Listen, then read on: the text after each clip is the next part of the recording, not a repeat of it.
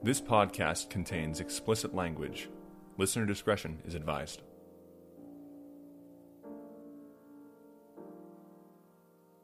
I liked it. I liked it. Well, I mean, this is a room full of atheists, I think.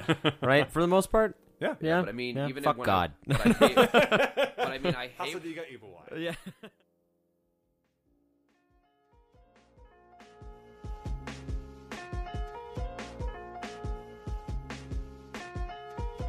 Hello, everybody, and welcome back to the ThunderCast. My name is Lucas. I'm Christian. And I'm Liam. Here have another podcast that just talks about movies. Today, we are sponsored by Gavril Princip. He's the guy who shot Franz Ferdinand and started World War I. Yeah, we have some shitty sponsors. Yeah, we really do. It's just assassins and kitty litter and empty movie theaters. Yeah, There's if you no want to anywhere sponsor us, thunderlizardfilms@gmail.com.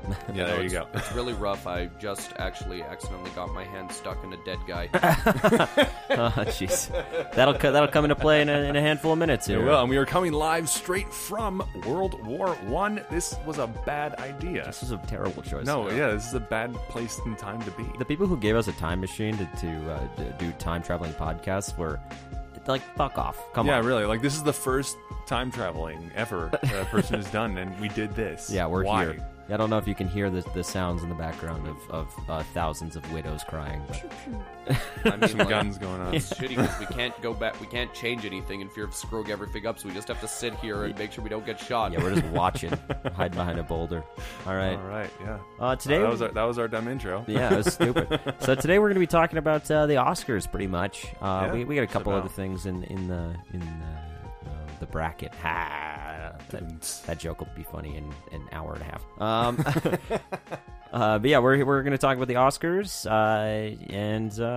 All right, what's the ingestion, boys? What's the ingestion for this week? Ingestion. Who's going to go first? I think Liam and I pretty much only saw I've only seen one or two things since we recorded last. Oh, yeah. So I guess I'll go. Yeah, because a lot of the stuff. Or you guys can go first and get, Yeah, your shit over with. Yeah, yeah. Because we'll probably just talk about everything together because Yeah. we saw everything together this week. For the most part. And there's one thing that we're all three going to talk about. Yeah, exactly. So, and we'll save that for when you bring it Yeah, up. all right. So, the first thing that I had watched was I've seen I'm almost caught up on his Dark Materials. We have 2 more episodes to watch before we're all done for the season. And I've been meaning to try and watch the last one, except I've been getting, I can't find a site that'll stream it properly. Hey, you mean your Crave subscription is not working? I actually watched the first episode of it. Did you? Yeah. Right on, yeah. Yeah. Well, because you read the book. Yes, that's one of the things I'm going to talk about. Shit, Yeah. spoiler. Shit, Christian. Yeah, fuck. Yeah, so I have 2 more episodes, but I really enjoy it, which is odd because I don't like fantasy, as I've mentioned a million times, but the thing about this Dark Materials, it's a pretty modern fantasy. It's not like medieval. It's also exactly. a weird hybrid of it's fantasy, but it's also kind of sci-fi.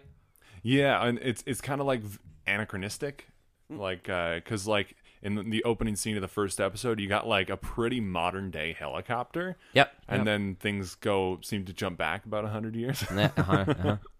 But yes, and then aside from that, I actually did start reading a book. I know you guys are fucking shocked. I'm almost finished. I got like 20 pages left. It's more of a novella, but it's written by someone that Liam and I actually know. Her name is Emily Erin Vance. Oh, sorry, Erin. Emily Vance. Oops, I fucked up her name. Erin Emily Ann Vance. We worked with her for quite some time. She wrote a book called Advice for Taxidermists and Amateur Beekeepers. That is an amazing title. Yeah, it's not really about either of those things.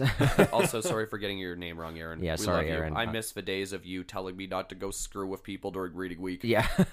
Yeah, that's the time people need a break the most. But it's about this family who lives in essentially Turner Valley, which is a small town outside of Calgary. They never really mention that it's Turner Valley, but it's fucking Turner Valley. And it's about this family who lives there, and one of the sisters, there's 3 sisters and a brother, and one of the sisters dies in a very tragic fire with her 2 daughters and her 1 unborn child. And it's just about the ramifications of that and how they're all dealing with the death, and how the family is already a little weird, and how after death happens, they get a little weirder as things go on. But I'm actually really enjoying it. It's really short. It's like 96 pages or something like that. So it's kind of like back when it's a very rare occurrence when books are that long these days. Yeah.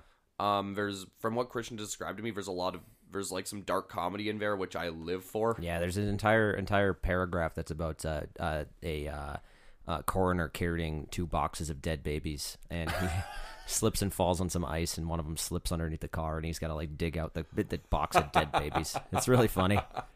But she's more of a poet, so some of her prose is really short and to the point, but it is very impactful at the same time. It's really good. I really enjoy it. I mean, I wouldn't typically have a problem with that. I think it's just because it would be kind of refreshing, given that like some prose in recent years has become very indulgent and way too long. As an avid reader of fantasy, it is a problem. Yeah. There's even like that's part of the reason why I have trouble sitting down and reading really long books these days. Yeah. No, yeah, I've like Brandon Sanderson's work is like a 600 page book for him is a short one. Oh, really? Who's that? That's Expanse? Or No, that's James S. A. Corey. The Expanse books are usually between 500 and 800 pages. Oh, so okay. They're a little shorter, but like he does like Mistborn, Stormlight Archive, stuff like that. Yeah. You're speaking gibberish to me, I'm sorry. And then I also read the last issue in the series, The Last Night on Earth, by Scott Snyder and Greg Capullo. Which I still want to read, but I know what happens. Yeah, it's a Batman story. It's like an Elseworlds Batman story that gets really fucking weird. I think I talked about it a while ago because the issues were so spread out. But there's the Joker is in the Joker's head is in a lantern. It's essentially I think it's the Green Lantern actually. I'm not sure. It's been a while since I read the first issue, but basically Batman bums it around with the Joker in a lantern. And that sounds amazing. The Joker just keeps making wisecracks and saying how much he wants to be Robin. Yeah, and he just won't shut up. And it's like a weird buddy road trip movie. Yeah, it's like the straight man and the wacky guy. There's one thing that happens in there that's just absolutely batshit that I am going to spoil for you. So spoilers if you haven't read The Last Night on Earth. So skip maybe 30 seconds. But the Joker becomes Robin. Oh. And how he does so is there's a suit that one of the Robins had built after he had been paralyzed, and it responds to synapses in his brain, so he can still move around. Because the Joker's just a head, they literally just screw it onto the suit, and then he becomes Robin. It's fucking weird. Yeah, no, and like Jarro has nothing on that. Neither does the amazing screw-on head. Yeah. Yes, that is a thing. Look it up. Huh. Anyway, that's it.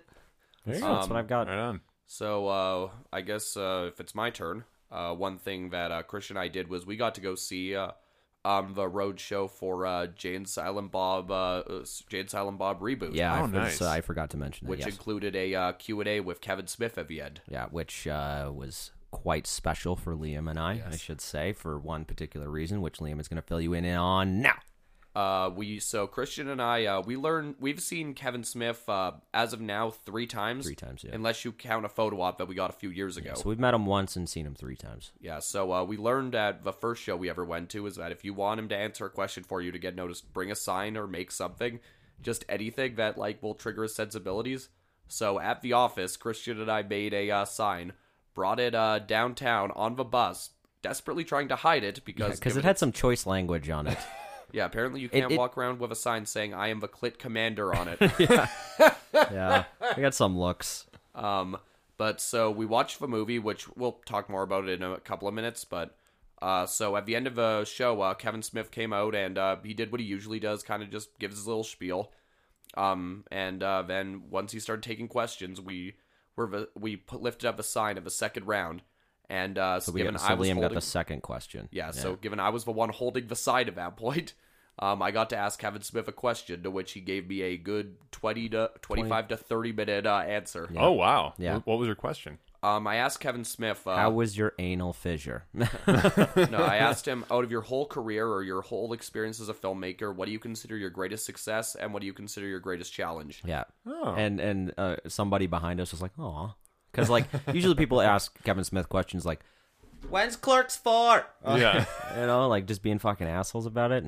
And somebody did ask, what's happening with Moose Jaws, which is a movie he's making that's Jaws with a moose. Yeah. But Liam asked this really genuine and real question and got this very wonderful answer. Yeah, it was actually kind of inspiring in some ways. Yeah, it was very beautiful. I mean, I would try to recount what he did say, but given it's Kevin Smith, there is too much to go over. Yeah, there was a lot. It's recorded somewhere, so it'll be online at some point. But and that's awesome. Other cool thing, and this just shows like how good a guy Kevin Smith seems to be. Like with whenever somebody asked a question for those whole long periods where he'd answer the questions, he would not break eye contact. Yeah, he'd look at them like directly. So he was like staring at Liam, and I was so mad. Yeah, like his movies aren't for me, but he's always struck me as like a really genuine like guy. Yeah, I think you'd probably appreciate, and you've said it in the past that you appreciate him as more as a public figure. Yeah, I really I like listening to him talk about movies and shit. But like his movies just aren't for me. Yeah, and we understand that, and that's where Reboot comes in because. I'm going to say hate it. Yeah, you would fucking hate it.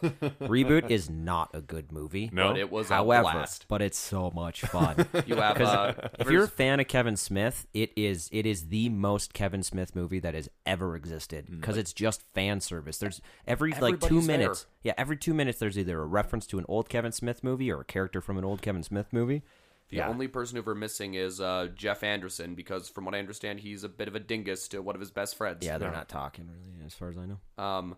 But like, they're even just weird random cameos, like Val Kilmer as a cameo. Yeah, where he plays Blunt Man, and he doesn't have to talk, so it was actually kind of good for him because his voice is all fucked up because he has cancer. And Melissa Benoist, I believe her name is Chronic. Yeah. She's Supergirl. Yeah, I was gonna say she was in Whiplash, but yeah, she is also in Whiplash. Yeah. And even what's his name is there? Even Ben Affleck shows up in this movie. Oh, nice. And his scene is actually very, very genuine.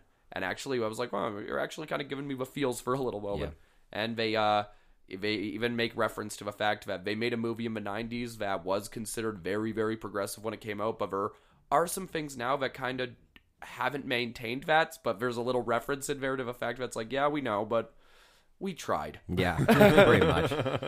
But I mean, if you're a fan of Kevin Smith, then I suggest going and seeing Reboot. It should be out sometime in the next couple months here, like for home video. But if you're not a fan of Kevin Smith, maybe don't watch it, like, because you're not gonna enjoy it whatsoever. Because the night before that, Liam and I'd watched Jane Silent Bob Strike Back. And that movie's fucking great, but also really dumb. Yeah, so we also realized we could essentially quote that entire movie. Yeah, pretty much. Anyway, yeah. What else, Liam?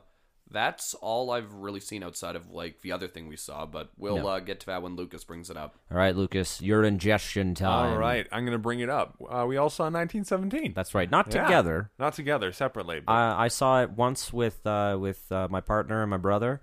And then I saw it again with Liam, my other partner, and a guy we work with. Yeah, a guy we work with, and I want to hear what Lucas has to say because it's so good. Yeah, I liked it a lot. Yeah, I was really well very done. Impressed with it. Yeah, it's a ride.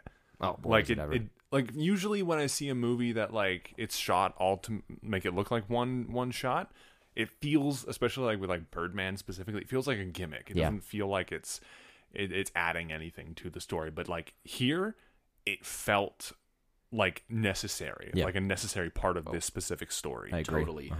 And even just like the way Christian brought up, the way they kind of bend time a little bit, but not like in a Christopher Nolan Dunkirky kind of way, just like these really clever movements with the camera and the way characters enter a scene and leave and whatnot. So I don't want this one. I don't want to spoil because it is a Best Picture nomination, which we'll cover in a short little while. But it seems to be one of the front runners as well. I believe so. Yeah, I think it's got like 8 or something. Like that. We'll cover it in a minute. But like most likely, it seems because it's been winning all like the Best Picture awards at previous award shows. It looks like it's a very strong contender for Best Picture. Yeah, but there's that one moment when Will, and I can't remember what the other character's name is. I think it's Ben or something. Blake. Well, yeah, his last name is Blake. Yeah, so Blake and Will, I can't remember Will's last name, but anyway, they're walking. Schofield. Yeah, Schofield. So Blake and Schofield are walking through, and there's a bit where you don't like the way the camera's pointing. It's pointing at a big open field, and you don't see the farm that they end up at. And the camera circles around Blake's character and comes around his back, and then the the farm is there. Yeah. I was like, what? It's incredible. Just like that slight little bend in time, because they know you don't want to see them walk for 2 hours. Yeah, Right? yeah, If exactly. I wanted to watch that, we'd watch that one David Lynch movie where the guy's just driving the tractor. What's that one?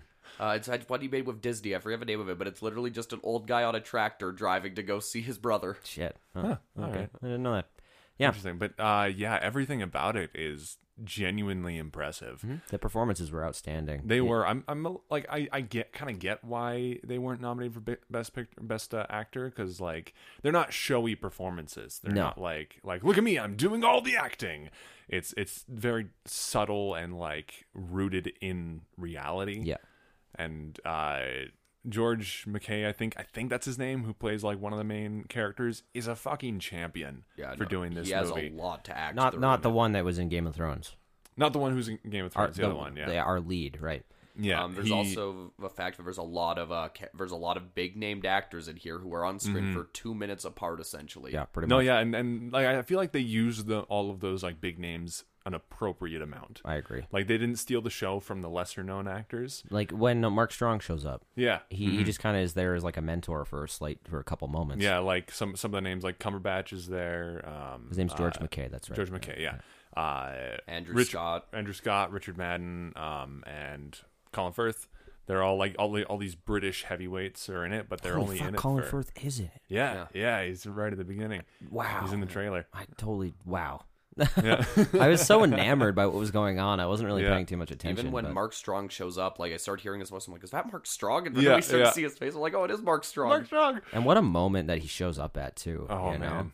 I don't. Again, not going to spoil it. Yeah, no, that was actually a very just kind of sad, but also kind of in a way touching scene. Mm-hmm. Like it was a scene I really liked, where I was like, wow, I'm actually getting the feels. No, yeah, I got teary eyed a couple times. Me too. In that movie. Yeah. The other thing I will praise this movie for is the fact that it's not just another like based on a true story or whatnot or any of that. It's based on an amalgamation of stories that Sam Mendes' grandfather told to him. Which is so much more interesting to me. It is. Like I already know my history on a lot of the stuff that they adapt in movies, but what I really find interesting when I learn about war and whatnot is that is just listening to veterans or whatnot talk and share their stories, because a lot of them don't really get documented a whole lot. Yeah, and what I liked about this movie, like it's a war movie, but it's not really a war movie, because like it's not really about it's not really about the war. It's about these two guys trying to do their job as best they can, and like because they don't go into the politics or anything like that. No, I mean there's like maybe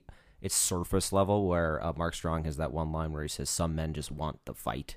Yeah, you know, where he's just like that's the political, like that's as political as it gets. Yeah, pretty much. Well, and even then, that's more of a thematic thing than anything. And and on top of that, they don't explain the reason why World War I is happening because they don't need to. No, like we all know generally there wasn't really a solid reason why the war happened, but yeah, well, they don't point blame or anything. It's not necessarily like obviously it's kind of a movie saying in its subtext more or less that war's bad, don't do it. Yeah, look how sad this is. yeah, exactly. But it's not like hammering you over the head with it. It's just saying like, look at what these guys have to go through. Yeah, and that's kind of all it goes into. Like on the surface. Who knew the Academy would acknowledge something that has gasp subtlety? Yeah. But yeah, no, I really liked it. I would say it was one of my favorite films of last year, but I counted as something that came out this year because it didn't get a wide release until this year. Yeah. If it was something that came out in 2019, it would have been on my favorites of 2019 list. I agree. Yeah, I think I would have put it up there as well. Yeah, it's pretty incredible. And also this. I heard someone say this on some show, I can't remember it, and I totally agree, though it is a weird thing to say. All the corpses look great. Yeah. Wow. When he's in the river? Yeah. Holy shit. Man. Even when somebody dies, like, it looks, like, just the attention to detail there, I'm like, wow. Yeah, and, like, they don't go with the Hollywood, like, style deaths. Like, because, like, in real life, and, like, death is pretty anticlimactic. Like, they just stop. Yeah, like but in this movie, when someone dies, they just stop. It's not like some big showy thing. It just happens. Yeah, and then move on. Yeah, because that was one of the things I like the most about the movie. When people are dying, the characters just have to keep going. Yeah, they have to. You just got to move on. And that's one of the things that the one-shot style adds to. Because the camera's always moving. You have to keep moving. Yeah. And that's kind of one of the points of the movie. I got goosebumps thinking. Yeah. No, it's a movie I definitely really liked a lot. Like, it's one of the most deliberately filmed and shot movies I've seen in a while. Yeah, also, it's beautiful. It's gorgeous. Roger Deakins. Deakins did such a good job. I've always found Sam Mendes to be a pretty good director. But this is probably like his most tour de force that I've seen from him. I agree. My only complaint with the movie is I feel like some of the visual effects weren't great. But all the special effects that were going on in there were fantastic. Yeah, and the bombs scene, going off, things like that. And the scene that everyone's already talking about that they show in like every with like the motorbike Steadicam thing. No, when he's running across the battlefield. Oh yeah. That scene's incredible. Oh, it's everyone's seen it already pretty much because like they show It's it in on the all the trailer. talk shows. Yeah. On the trailer when he runs into that guy and like they both go sprawling and he gets back up and runs. That was an accident. Was it really? Yeah. Because he bumps into like 3 guys. Yeah, he wasn't supposed to bump into anybody. That wasn't choreographed. But like he had to keep going. I didn't know that because that gives me goosebumps Yeah. like crazy. The fact that they had that mistake and he was able to just get up and keep going. And I watched it a couple times after I learned it was a mistake, and like the dude just rolls, like he rolls and gets back up and just keeps going. Like what a fucking champion! Yeah, damn. That's so much more impressive to me than Leo's shit in Revenant, because like Leo's like, I gotta win Best Actor, so I'm gonna do all this ridiculous shit. Yeah, and I'm like, you chose to do it. You like produced the movie basically. Like, I'm not super. I mean, it's like, wow, you did some crazy shit. Good job. Yeah, compared to another thing with Leo that was so much more incredible, like when he busted his hand making Django, and like, and he still went along with the scene. I find that so much more impressive than all of the shit he was doing. No, I agree. Yeah. I agree. But I kind of think George McKay's performance in this movie was genuinely incredible. It's so subtle, and layered. I agree. And I love the ending. Me too. I won't spoil it because like, the way that it's bookended. Yeah, you know, the whole movie is like. I think you tweeted about it saying like it's Anxiety the movie. Yeah. 1917 Anxiety the movie. Yeah. Because like you're stressed the whole time. It's a ride. And even when it is lulled out and things are calm, you still know that there's so much more ahead of you and so much more behind you. So you have a break, but you got to keep going. Yeah, like that bit when he's in is it the French city? Yeah.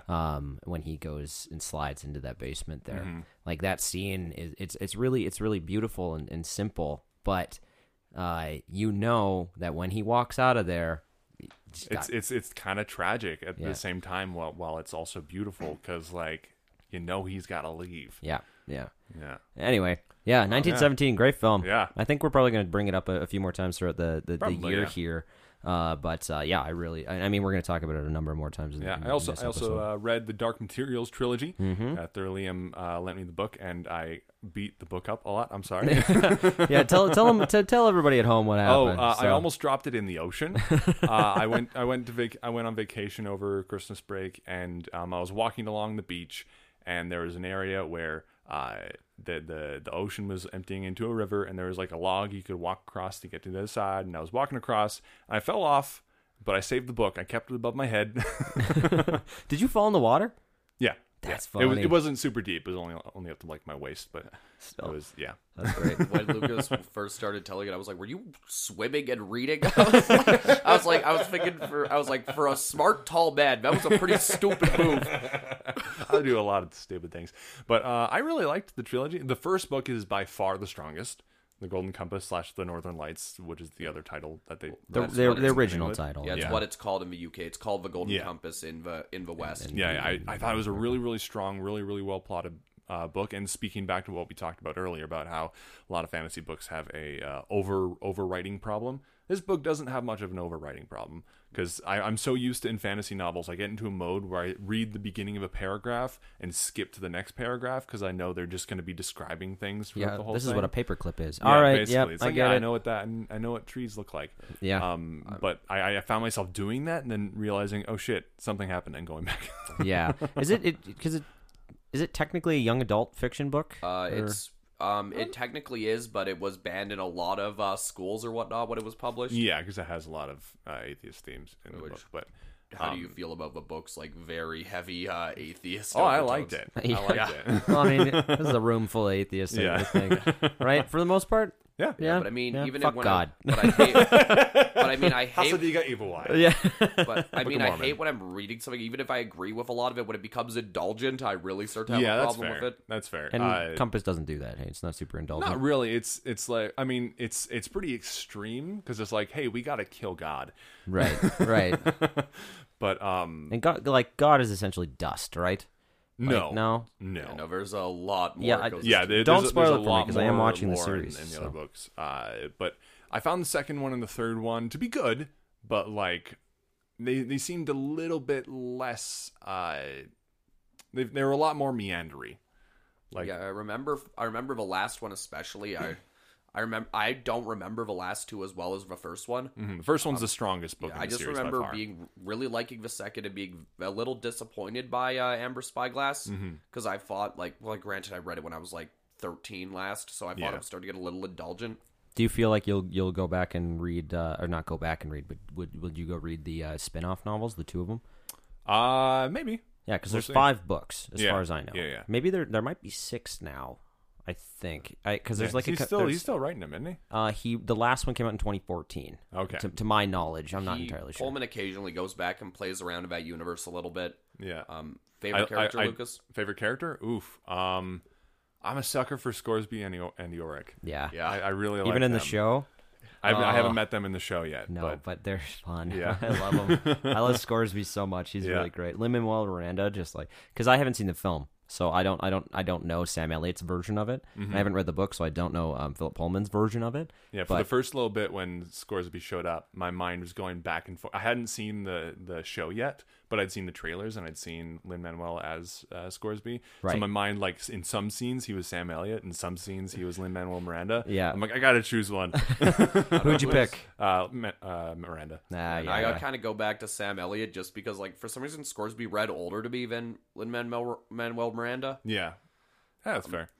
I think they both. I haven't seen them in the show yet, but I think they're both solid choices. Sorry, the last book came out in 2019, actually. Oh, right, October 3rd. It's called The Book of Dust. Oh, okay, interesting. So there are 5 other. There are 4 other books that are part of it. So Lyra's Oxford, which is it's the first 2 short books. Lyra's Oxford takes place 2 years after the timeline of the Amber Spyglass. Once Upon a Time in the North is about Scoresby as a young man. Oh, nice. I want to read that one. The Collectors is a short story originally released exclusively as an audiobook on Audible. It alludes to the early life of Miss Coulter. Then The Book of Dust, which came out, which is more along the lines of like a Samilarian kind of thing. Similarian. Okay, right on. And then he said that he has ideas for future books. Ooh, right on. Good for you. And you said you also watched the first episode of a show, Lucas? Yeah. I'm not 100% sold on it yet. I find a lot of the, maybe because I just read the books, but I find the exposition a little bit clunky. Yeah. It's also just a weird thing to try and get people into. It is. That is true. And the books can do things in a much more different way. I get the challenges they face. I still found it a little bit clunky. Like how like just suddenly like Lyra and Roger are hanging out. They're like, what do you think your demon will settle as? Just to explain the concept of settling. And I'm like, okay. I mean, I guess other people need to know this. But yeah, like me. Yeah. A dumb fan. No, but like, it just... I just feel like the books introduce the exposition in a much more dramatic way, in a much more like actual story way. Yeah. But I've only seen the first episode, so I'm gonna watch the rest of the season. The show for me, like again, I'm mainly impressed on a directing level. Well, a lot of the stuff we're able to do, I'm really impressed with on the direction and just the cast alone. I think is pretty damn incredible. Yeah, Daphne Keane is so good. Yeah. I really enjoy her. And I was kind of hesitant on McAvoy as Azrael. Mm-hmm. But, like, in the first couple minutes when you see him, like, no, that's it. You did it. Good job. Yeah, that's cool. I know you don't feel super hot on Miss Coulter. Yeah, something about her feels a little off. Like, even from the beginning, I think she's just a little too cold right from the get-go. Yeah, you and Tanya, fuck it. I've said her name before, whatever. Tanya, my girlfriend, has said that Miss Coulter seems, like, way too evil. in the okay. in like And She's apparently pretty evil in the 'cause, first well, right, one. but in the book, doesn't it's she like- more like she seems more kind and motherly at first, and then kind of like turns to Lyra at least for Yeah. sure. Like to me, she was always giving me like weird evil witchy vibes. vibes. I got that, but I mean, like, just in a way where it's like, this is too good to be true, almost, as a way of writing it. Yeah, that's a good way to put it. Yeah, so, like, I feel like they kind of missed that when they casted, or I'm not sure if it was a direction thing or Ruth Wilson, but I just felt like they missed something there. That's fair. Yeah. And moving on, I saw Joker finally. Yes, Yeah. yes. And It wasn't as bad as I thought it was going to be. I actually kind of liked it a little bit. I know it's fine. Yeah, it's fine, but like It's not a fucking cornerstone of the decade. I don't get it. Yeah, There's, I mean, Lucas put out a tweet that was like, I don't know what it's about. Yeah, like it feels like it's about so many things, but also not about any of those things. Yeah. And it's very confusing. Yeah, no, I think, like, again, I was pretty lukewarm on it when I saw it. Like, I enjoyed it enough, but the more I've thought about it, I'm kind of starting to get to a point where I'm like, I don't think I liked it very much. Yeah, I yeah. mean, I enjoyed the process of watching it, but the more I go back and think about it, the more I'm like, well, what? Huh? Yeah. I think my biggest frustration with it is that I'm like, this is social commentary for centrists. Yeah, pretty much. Honestly, yeah, I would agree too. Yeah, that's pretty much it. Yeah, but like, I don't know. It's the whole. Can I spoil it? Yeah, I think. I don't know. You know what? We should Everybody's make it. already Let's make seen it a and let's make a raves about new it all the rule. Okay, new rule. If it comes out on home video, I think we can spoil it. Okay, yeah, it is. It is. I rented it, so It is on VOD at least. Yeah, at so least. we can. Spoilers if you haven't spoilers seen Joker. for Joker. I don't understand why he killed his mom. Yeah, I think I don't get it either. Like, I think you're it's because he was bad mad. because my dad abused me, so that's your fault somehow. Yeah, and on What? top of that, he's I think what they were trying to say is he's trying to put her out of her misery, but I don't. That didn't make any sense. but it's to me. also trying to show that no, look how mentally ill he is. He's willing Yeah. to kill his mother. Like it. Yeah, I agree. It didn't need to happen. There's also, again, it has the biggest problem that one of the biggest problems I had with it was the conceptual level alone, which is that I have never felt like the Joker loans himself to having a concrete backstory. I kind of agree. Yeah, I agree. The Actually, fun behind the Joker is that he has so many different stories. yeah, That's even like just in the Dark Knight, he tells like 3 different stories Yeah. about how he gets his scars. There's also a fact that makes the Joker was really scary in the comics or what, and in the Dark Knight especially. Again, far superior film. Is that you could honestly they never go out and say like he's a mentally ill man or any of that. Like he could very well just be like some could argue that he's not insane at all. Like he could have have a mental illness. Like he could have some sociopathic tendencies, Yeah. and whatnot. But you can some people have made a pretty strong argument for like why the Joker might actually be completely sane, which I Yeah. think is so much more interesting. I do too, and like I mentioned earlier about how George McKay had a very subtle performance in 1917, and he didn't have like a "look at me, I'm acting" sort of performance. I was referring to Joaquin Phoenix. In Joker. I knew it. I did.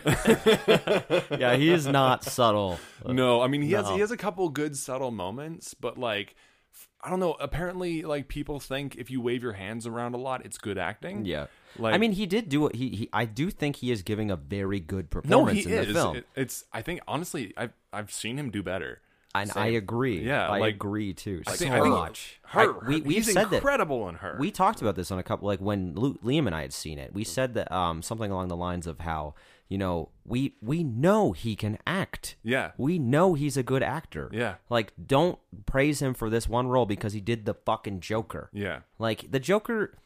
I hate how people think the Joker is like the most challenging role in the world. People think if someone's crazy, they're hard to play. Yeah. If someone's crazy, like undefined crazy, that makes it easier in a lot of ways. In some ways, yeah. Another problem I have with this, and this is where I am going to get like, for lack of a better term, a little political and social justice-y.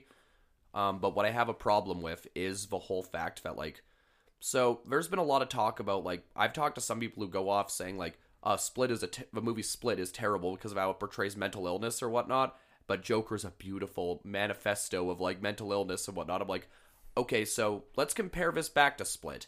In Split, it is very clearly a a very fictitious world. Like, even when they talk about a thing, I'm like, if you believe any of what we're saying in that movie, I'm sorry, but you're a fucking idiot.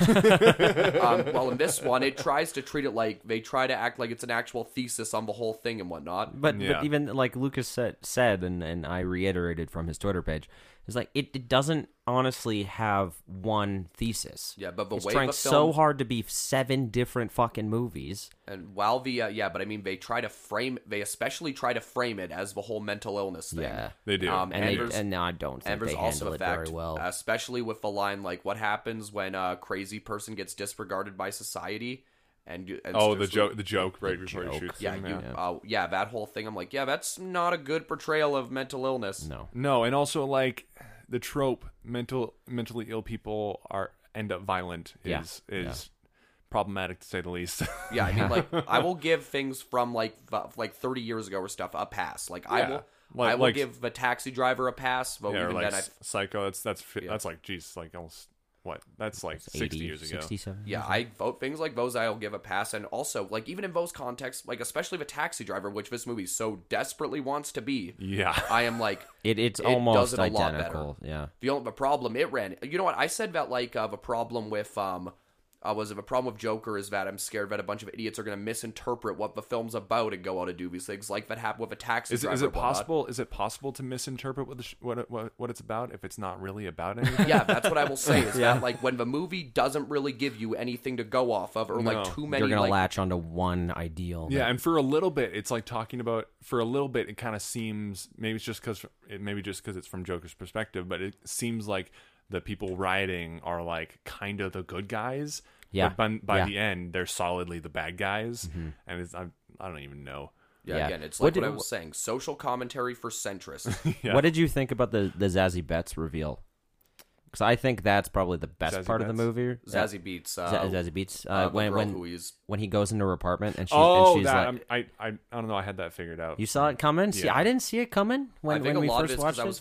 What is it? I was focused on something else, so I wasn't really thinking about her that much. Yeah. I don't know. Like he's been having delusions the whole movie, and then like he has a good day and goes and starts making out with this random chick he had an awkward interaction. Okay, yeah, awkward interaction with once. I'm like, okay, that's another delusion. You frame it like that, yeah, okay, yeah. My whole life's a delusion. Again, the only reason this movie is getting as much praise as it is because the Joker has become a cultural icon, and everybody loves the Joker so much. Yeah, in such and because Heath Ledger's performance was so incredible, and everyone's like, hey, everyone who does the Joker's incredible. And even Jared Leto, but that's a whole other thing together. Also, this didn't even feel like it felt like again a remake to the Taxi Driver dressed up as the Joker. Yeah. Apparently there was an alternate ending where it was Joker who went and shot Bruce Wayne's parents, and then shot Bruce in the head. What? Yeah. Kills Batman? Yeah, I kind of wish that one happened. I would have watched that. That would have actually been, I mean, it wouldn't have made the rest of a movie any better, but I know, it would have been a cool moment. I think I would have loved it in the moment and then absolutely hated it seconds later. Seconds later. Yeah. I actually watched a video by a channel I like. I think I sent you by the Wolf Den. Oh, okay. Wolf Den, you want to be friends with us? Yeah. We talk about you a lot. Yeah, no, so Will was talking about Joker and why he didn't love it and whatnot, which again he got a lot of hate for, but he talked about like if you really want to do a whole thing about somebody getting screwed over, you need was it by the society, you need like a figurehead or something to fit in for that. He said like, why didn't they just make it a Batman story but from the Joker's perspective? Yeah, you could have done that. But no, you have to pander to the Academy because Todd Phillips wants that Oscar so bad. Yeah, so many other people deserve that nomination. And that movie was nominated for 11 Oscars, which we'll get to in a second. Just 2 more things I want to talk about. I watched the first season of The Witcher. Yeah, you finished it, eh? I did, yeah. And I overall I did like it. I do think there's some major problems. One, the timeline is not clear because like each different story is happening at a different time. Like compared to the novels in the I don't know anything about the novels. I've only played Witcher 3, but like within the show, like Geralt's story is happening like 70 years before Ciri's story, and then there's Yennefer's story, which is happening like 30 years before Geralt's story, and like they're all sort of interweaving, and it kind of, if it worked, it'd be brilliant. Right. But like it's in a Memento kind of way. Yeah, it's not clear that they're happening at different times from the get go. Like apparently they're very very inspired by Dunkirk's timey-wimey wibbly wobbly stuff. But I don't know, that aspect didn't really work for me. But what did work for me was the monster hunting, because like the Witcher's literally his job is to go out and kill monsters. That's what he's made for. One of our friends was talking to us about a show, Ezra, who we had on a little while ago. Ezra, friend of the show. Yeah. They've become a really big fan of the books, and they've told me that like they have a lot of mixed feelings of the show, especially after reading the books. Yeah, if I end up reading the books, it might change my opinion. Yeah, they praised like the monster hunting and stuff and the cast, but like we're iffy on like the script and like some of that stuff. Yeah, I've seen that one shot where he's fighting like that werewolf looking thing, and they crash through the floor. Have you seen that behind the scenes with the guy on the he's got a steady cam on his chest, and he's being hung up by a crane above. Oh, that's cool. And they drop through the floor, and they just drop the cameraman. Oh shit. Yeah, he does like a 15-foot drop. Oh wow. Yeah, and I just imagine being the camera guy, and either one, you're like, yeah, I'm fucking in, or two, being like, I'm gonna die. I'm gonna fucking die right now. Yeah, and as for most everyone does a really good performance. I think Henry Cavill occasionally feels like he's cosplaying, because like apparently he's a fan of the game. Fan, no, Henry Cavill's just a super nerd in general. Oh yeah, apparently he used to play World of Warcraft, and he missed Zack Snyder's call because he was on a raid or something. But like he's doing the same voice as the guy from the video game. And like occasionally it takes me out of it a little bit, because like occasionally his wig just kind of looks real fake. Yeah, that's the one thing that I like. I'm not a fan and I haven't watched the show yet. But I that was the one thing I saw his wig, and it just looked like they glued a piece of hair onto his head. Yeah, there's like Amber Heard. Remember that joke from 20 episodes ago? Yeah. And the monster hunting stuff works really well, I think. But then there's also a bigger story that they're trying to weave in, and that doesn't work as well, I think. But other than that, it's a fun show. It's enjoyable. Yeah. And the last thing, do you suggest it? If I don't know, you don't like fantasy, so yeah, probably I probably wouldn't like it. I don't know if Liam would like it either. Yeah, I mean, like I do tend to enjoy just pretty much any genre as long as I find what I'm watching engaging.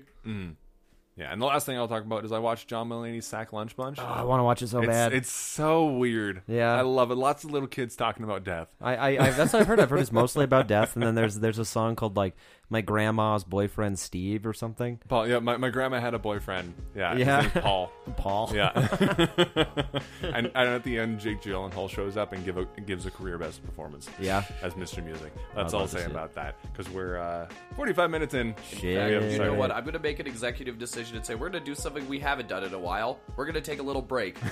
Sure. Yeah. Well, I mean, I was gonna pitch that already. So. Oh, right on. Yeah, we can take a little bit of a break. Wavelength. We're gonna come back to you in about 30 seconds or so. For us, it'll probably be a little longer, but we'll come back to you in forward in time to be sponsored by moderately liberal old white dude.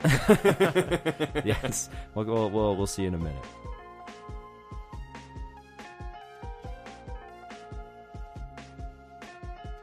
All right, everybody, welcome back to the ThunderCast. For you, that was maybe 10, 15 seconds. For us, it was a little longer.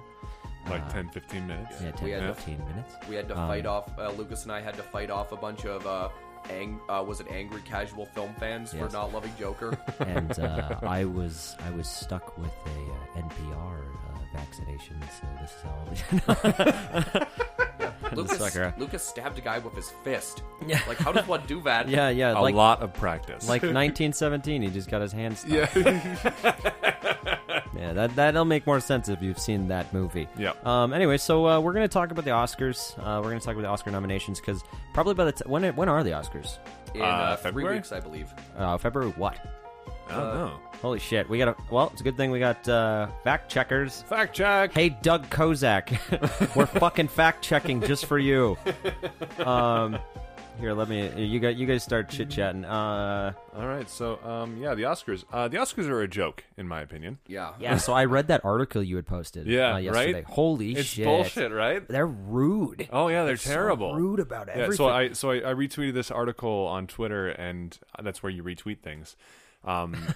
It was talking about why the Academy didn't nominate Awkwafina, Adam Sandler, and J-Lo, and basically it came down to, they're not Oscar people. So the Oscars are on February 9th. Which means that's soon. This episode's not coming out to February 21st. So I think we're late news here, guys. But I feel like, so for those of you that I might move things around. I might make this episode the next episode, and then part 2 of our favorites of the past decade will probably move to February 21st. Just for those of you. But maybe after that we'll do a reaction to what actually ends up winning.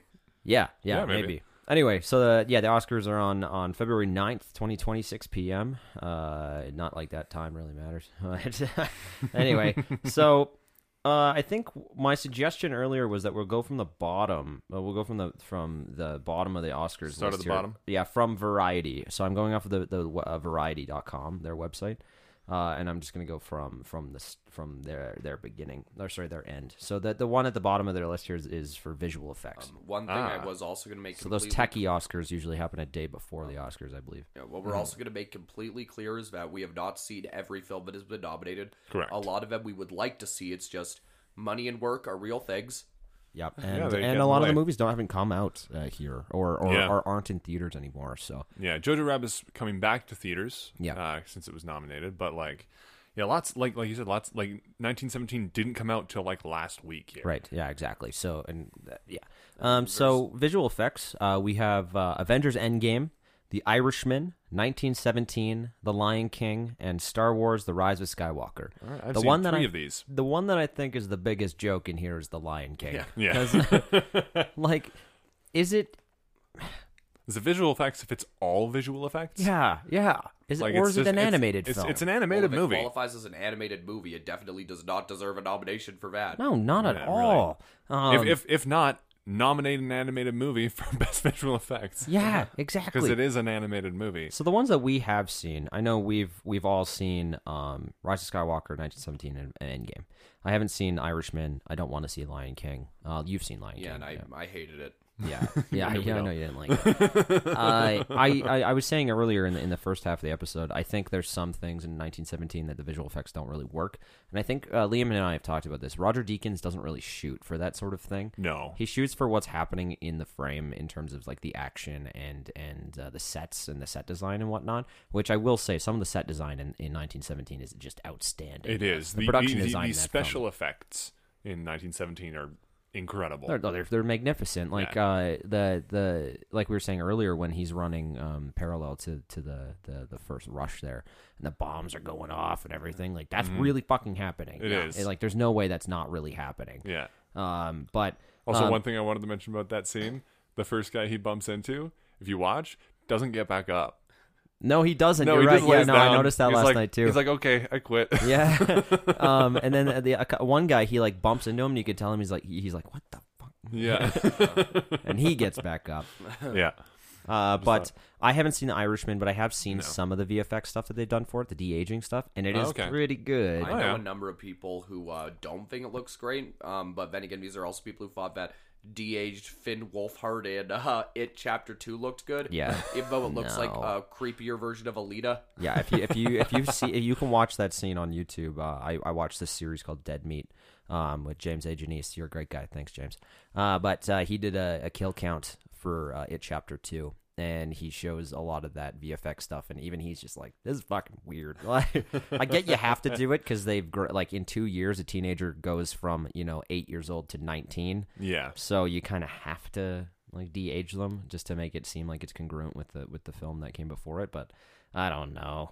That looks it's fucked up. But I don't know like how I feel about a lot of these ones because The Rise of Skywalker obviously was going to get a nomination in this film. I mean, yeah, even though personally I felt like the effects were a lot weaker in this one than the rest of the series. I would agree. Yeah, like compared to Last Jedi with the guerrilla walkers there on Crete.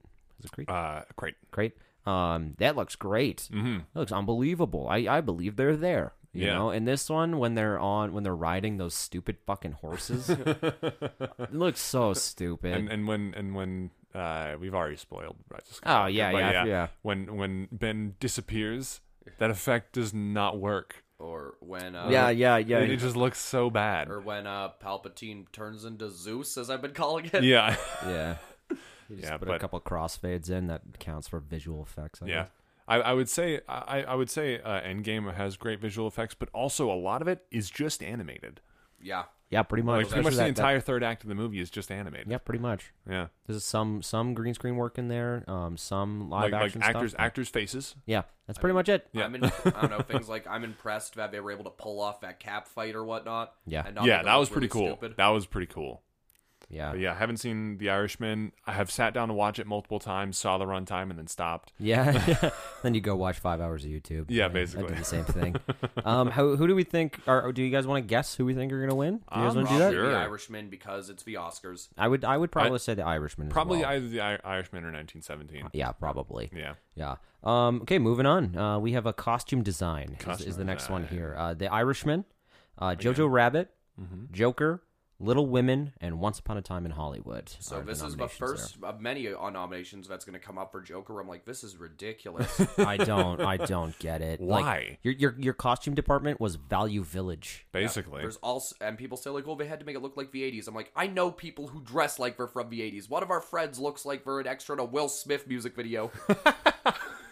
Yeah, and I think, I mean, costume design is always period pieces. Like, It is that's pretty because much- yeah. those are the people that win.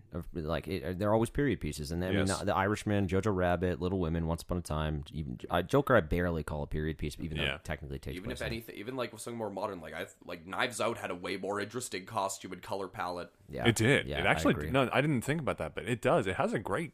The costumes are great in that movie. And everybody's colors are very intentional. I think costume design is so much more than just look at this cool costume and how it fits in the scene. It's how it fits the character, how it fits the narrative, and how it fits the overall experience in watching that film. And just the aesthetic of a film as a whole. Like like Once Upon a Time in Hollywood. I think some of the costumes there were just fantastic.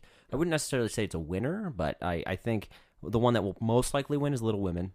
Probably. That's the one that I would. It's like Victorian era. Yeah, So exactly. that's what usually wins. Yeah, typically. I love Jojo Rabbit, but for costume design, I don't know. Like, I mean, I think it's You got Nazi stylized. outfits. I think it's also stylized enough where it's like because it's very clearly like very adjacent of a real world. Yeah. So I could at least see that to some reasonable degree. yeah, I don't know. Out of all the things that stand out in that movie, the costumes are not one of them to me. No. Yeah. See, I don't know. Who do you think's gonna win, Liam, in that one? I mean, I don't know. I also don't really care that much. If it's Joker, I'm gonna be fucking Yeah, livid. yeah. I'm gonna. I haven't seen Little Women yet. I've heard it's great. Yeah, I really want to see it. Yeah. But- we'll do a joke later on about that, but that Yeah. Lucas came up with. We'll get to it later. Probably Little Women's gonna win. Yeah. That's my guess. Yeah. I would like to say before we move on a little further, there are a couple categories that we will not cover because, and it's not because we're talking down on these categories or anything like that. It's just it's hard for us to really evaluate them on an actual practical or objective level. Exactly. Yeah. Because, things like short animated film or a short live action film or things Stuff like that. Just because we haven't seen any of them. Yeah, and a lot of the times those ones are harder to find. Yeah. So Some I of these will. we If you mention don't go to that. festivals, like you're Some not of gonna these we find also them. are just really pushing it with like how little some of them with how little we've seen. All right, you guys want to move on? Next one. Yep. So the next one on our Variety.com list is the original song. There are a few in here. I have no idea what the fuck they are, but I Can't Let You Throw Yourself Away from Toy Story 4. I'm Gonna Love Me Again from Rocket Man. I'm Standing With You from Breakthrough. Into the Unknown from Frozen 2. And Stand Up from Harriet. Haven't heard any of them. It's Nope. gonna be Frozen. I mean, probably. I've seen Toy Story 4. That's the only one on that list that I've seen, and I've at least I don't heard even the remember Rocket that Man song. I don't even remember that song. You've heard the Rocket Man? Yeah, one? and it is actually really good. So It's an original song. So did Elton John write it for the film? Yeah, and then I believe, that's cool. Egerton did perform it. I believe Egerton did actually sing in that, like all the songs in that movie. I believe he I haven't did. seen it, but Yeah. Sorry, I'm getting the buzz from your phone there, Lucas, on the on the electrical interference. So next up, on that one, I think we all can probably agree is probably gonna be Frozen 2. Yeah, Probably. Because, Yeah, again, that we or Toy Story. continue to learn over years that Disney owns the Oscars. yeah, it does. And then we move into original score. Ooh. Joker by Hildur. I'm not even gonna try and pronounce your last name. I'll give him that one. That one's fair. I thought the music in Joker worked really well just because it was very Oh, understated. it definitely did work in the movie. That's for sure. So I mean, yeah, I mean that's one of the things where I don't have a problem with Joker being nominated for that one. Yeah, and I agree. Little Women, Alexandra Desplat, A Marriage Story, and that's Randy Newman. 1917 with Thomas Newman, and Star Wars: The Rise of Skywalker by John Williams. I think John Williams is going to win. Yeah, probably Because he's John Williams. Yeah, and he's like in his 80s or 90s now. Has he won? He's won Oscars. Oh, he's been nominated for more Oscars than anyone else in history. I'm pretty sure. Well, I mean, even with Rise of Skywalker, like I remember I was really rooting for John Williams to win for Last Jedi because I thought that was like the new music he put in there was the best Star Wars music probably since Duel of Fates. Oh yeah, like it I don't know. Everything that man writes is great. Yeah. But I didn't really notice the music in Rise of Skywalker that much, but also I was very mad while watching that movie. So yeah, reasonable. I've seen it twice. It's not really important. I know that sounds ridiculous, being a Star Wars film, and like you need to worry about every single thing on like a different level. But the music really doesn't bring a lot to that film. It didn't feel like there was any new music in it. Not really. It was covers or reinterpretations of things that he'd done in the past. Yeah. I don't know what the other ones sound like, so I would like to I want to watch Marriage Story really bad. And Randy Newman he's very talented. So. Yeah, I don't know if I'll be able to watch Marriage Story because I've just seen that like the climax memed so many times on Twitter. I wish I would fucking die. And also like someone pointed out, and like because I watched that scene and I don't know, it didn't really hit me very hard. But also that's out of context, so that's might be why. Right. But also someone's like, y'all who say that's like really good acting obviously never went to theater school because that's every other scene you have to perform. Yeah, tell your loved one you hate them. Yeah, there's I mean, like Randy Newman doing a score is interesting because I'm so used to him always being like, oh, Randy Newman. Have you heard? So he's got a song called Putin. Yes. And there's Really? Yeah, and there's literally a line where he says Putin putting his pants on, and it's fucking hilarious.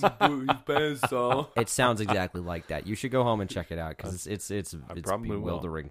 I don't know. The score in 1917, I think, was pretty strong. I would agree, and it's there when it needs to be. Yeah, it swells when it needs to, and it's understated when it needs to be. Yeah, I think it's a very, very well used score. I would agree. Yeah, that moment on the farm when the music stops is just it's very powerful. Yeah, it is. You know, because of that, because of the way that the editing drew the music in to allow it to be there when it needed to be there, and allow the sound design to be there instead it's a very good, nice touch.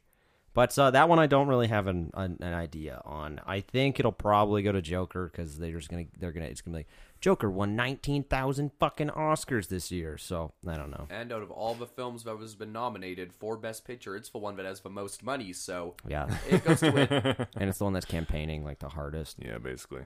Should we move on? Yeah. Yeah, production design. So The Irishman, Bob Shaw and Regina Graves, Jojo Rabbit, Ra Vincent and Nora Sopkova, Sopkova, yeah. 1917, Dennis Gassner and Lee Sandels. Once Upon a Time in Hollywood, Barbara Ling and Nancy Hyde. I would really want it to go to Hold on, there's one more. There's one more. And Parasite. I don't want to embarrass myself, but Lee Ha Jun and Cho Wan Woo, Han Ga Ram and Cho Hee. That's pretty good. Nice job. Yeah. I would really want it to go to Once Upon a Time in Hollywood just due to the fact that they were for wholesale able to recreate downtown Hollywood. Yeah, they literally shot on Hollywood Boulevard and put up storefronts and had they put so much work into changing how that all right. Even if, but I would also say 1917. I was about to say I haven't seen Once Upon a Time in Hollywood, so I can't comment on that. But 1917's production design is incredible. I even designing sets to accommodate that much action, that much shit going on, as well as going on one take. That's not something easily accomplished. Digging big fucking trenches in a big field is that and then having to go back and fill them in. You know, Even like on the Blu-ray for Once Upon a Time in Hollywood, I watched the making of featurette for the set design, and just the fact that Tarantino was able to remember like minuscule thing by minuscule thing, real from when slight tiny things in the background. From when he was a child, and be able to just completely recreate that because he grew up around there. Yeah, it's unbelievable. I think it'll probably go to The Irishman, just because Scorsese, they gotta give him something, right? Even though Scorsese is getting to a point now where he needs to shut up and stop seeing himself as the be-all, end-all in filmmaking. I want it to go to, like, production design, I would like it to go to Once Upon a Time. I also think 1917 is also a very good contender, and I would be happy if either of those won. If either of those won, I would be like, all right, Oscars, you done good. I would like to say, I think we should probably mention this too, the more the three of us hang out, and the more the three of us record this podcast, and the more the three of us go and see films, the further away we get from the Oscars. Yeah. Like, I stopped taking the Oscars seriously like 4 or 5 years ago. And I don't blame you. I started to really have an issue the year Gyllenhaal got snubbed and they nominated Steve Carell and Bradley fucking Cooper instead of him. That was, I think 2014 might have been the year that I stopped taking them seriously. Sounds about right, yeah. I mean, there's been a couple times where I always watch them every year just because it is kind of like my Super Bowl. But even then, like, if you're watching the Super Bowl and two of your and the two teams that are playing in the Super Bowl, you don't fucking care about you'll watch it, but you don't care about what happens. Yeah, I like keep up with who gets nominated and who wins, but I haven't watched the ceremony. And I think the Golden Globes and the SAG Awards are significantly better. Yeah, I think the Critics' Choice, I haven't paid much attention to them, but the Critics' Choice Award, just like from what I'm thinking, I think would probably make a lot more sense because like the people who are paid to watch and think about movies deciding who gets the awards makes more sense to me. Yeah, although, for sure. Although I have philosophical problems with giving best of awards to art anyway. Yeah, but I know. I don't need to go over that right now. I mean, I have some mixed opinions on it overall. And I also, as much as I love to say the Oscars don't matter or anything or any of that, and like why, how it's not important, doesn't really matter who wins, and like wanting to. Or like ranking movies and craft in that sense. It's also that the Oscars sadly are tastemakers. No, yeah, they're very, very important in the industry. Yeah, like they decide who gets awards and who like gets the next job and who gets attention. And it's wild how even the people who are nominated, like Bong Joon-ho. He's like, fuck the Oscars. And he's nominated for several of them. And he's like, fuck it. I don't care. He's like, this is glorified. It's not an international film festival. This is a Hollywood film festival. Yeah, Hollywood. It's Hollywood patting themselves on the back and advertising their movies. Did you hear that Elsie Fisher from 8th grade has really tried to get traction to try to do her own award show to try and protest the Oscars. Really? Yeah. So young. From what I understand, even Bo is backing her up on it. Well, yeah, Bo will probably back her up for everything ever. Yeah, pretty much. What do you guys think? 1917, Once Upon a Time, Jojo Rabbit, The Irishman, and Parasite. My vote would be for 1917, but again, I haven't seen it, so I would not be qualified to vote. Although apparently lots of Oscar members don't see all of them and vote anyway. Yep. So, yeah. Okay. Liam? Again, I would be happy with either Once Upon a Time in Hollywood or 1917. Yeah. All right, let's move on to sound mixing. Sound mixing. I've only seen 2 of these movies, so we should to say. I've always found it so funny how they have sound editing and sound mixing. I understand that they're very different categories, but general audiences do not notice the fucking difference. No, they don't even know. They're like, oh yeah, they just have sound. Yeah. I get, like, we understand what it means. Yeah. Sound editing is so much different than mixing. Mixing is how loud something is or when things are happening. Editing is creating sounds and placing the sounds in the right spot. But for sound mixing, it's Ad Astra, Ford v Ferrari, Joker, 1917, and Once Upon a Time in Hollywood.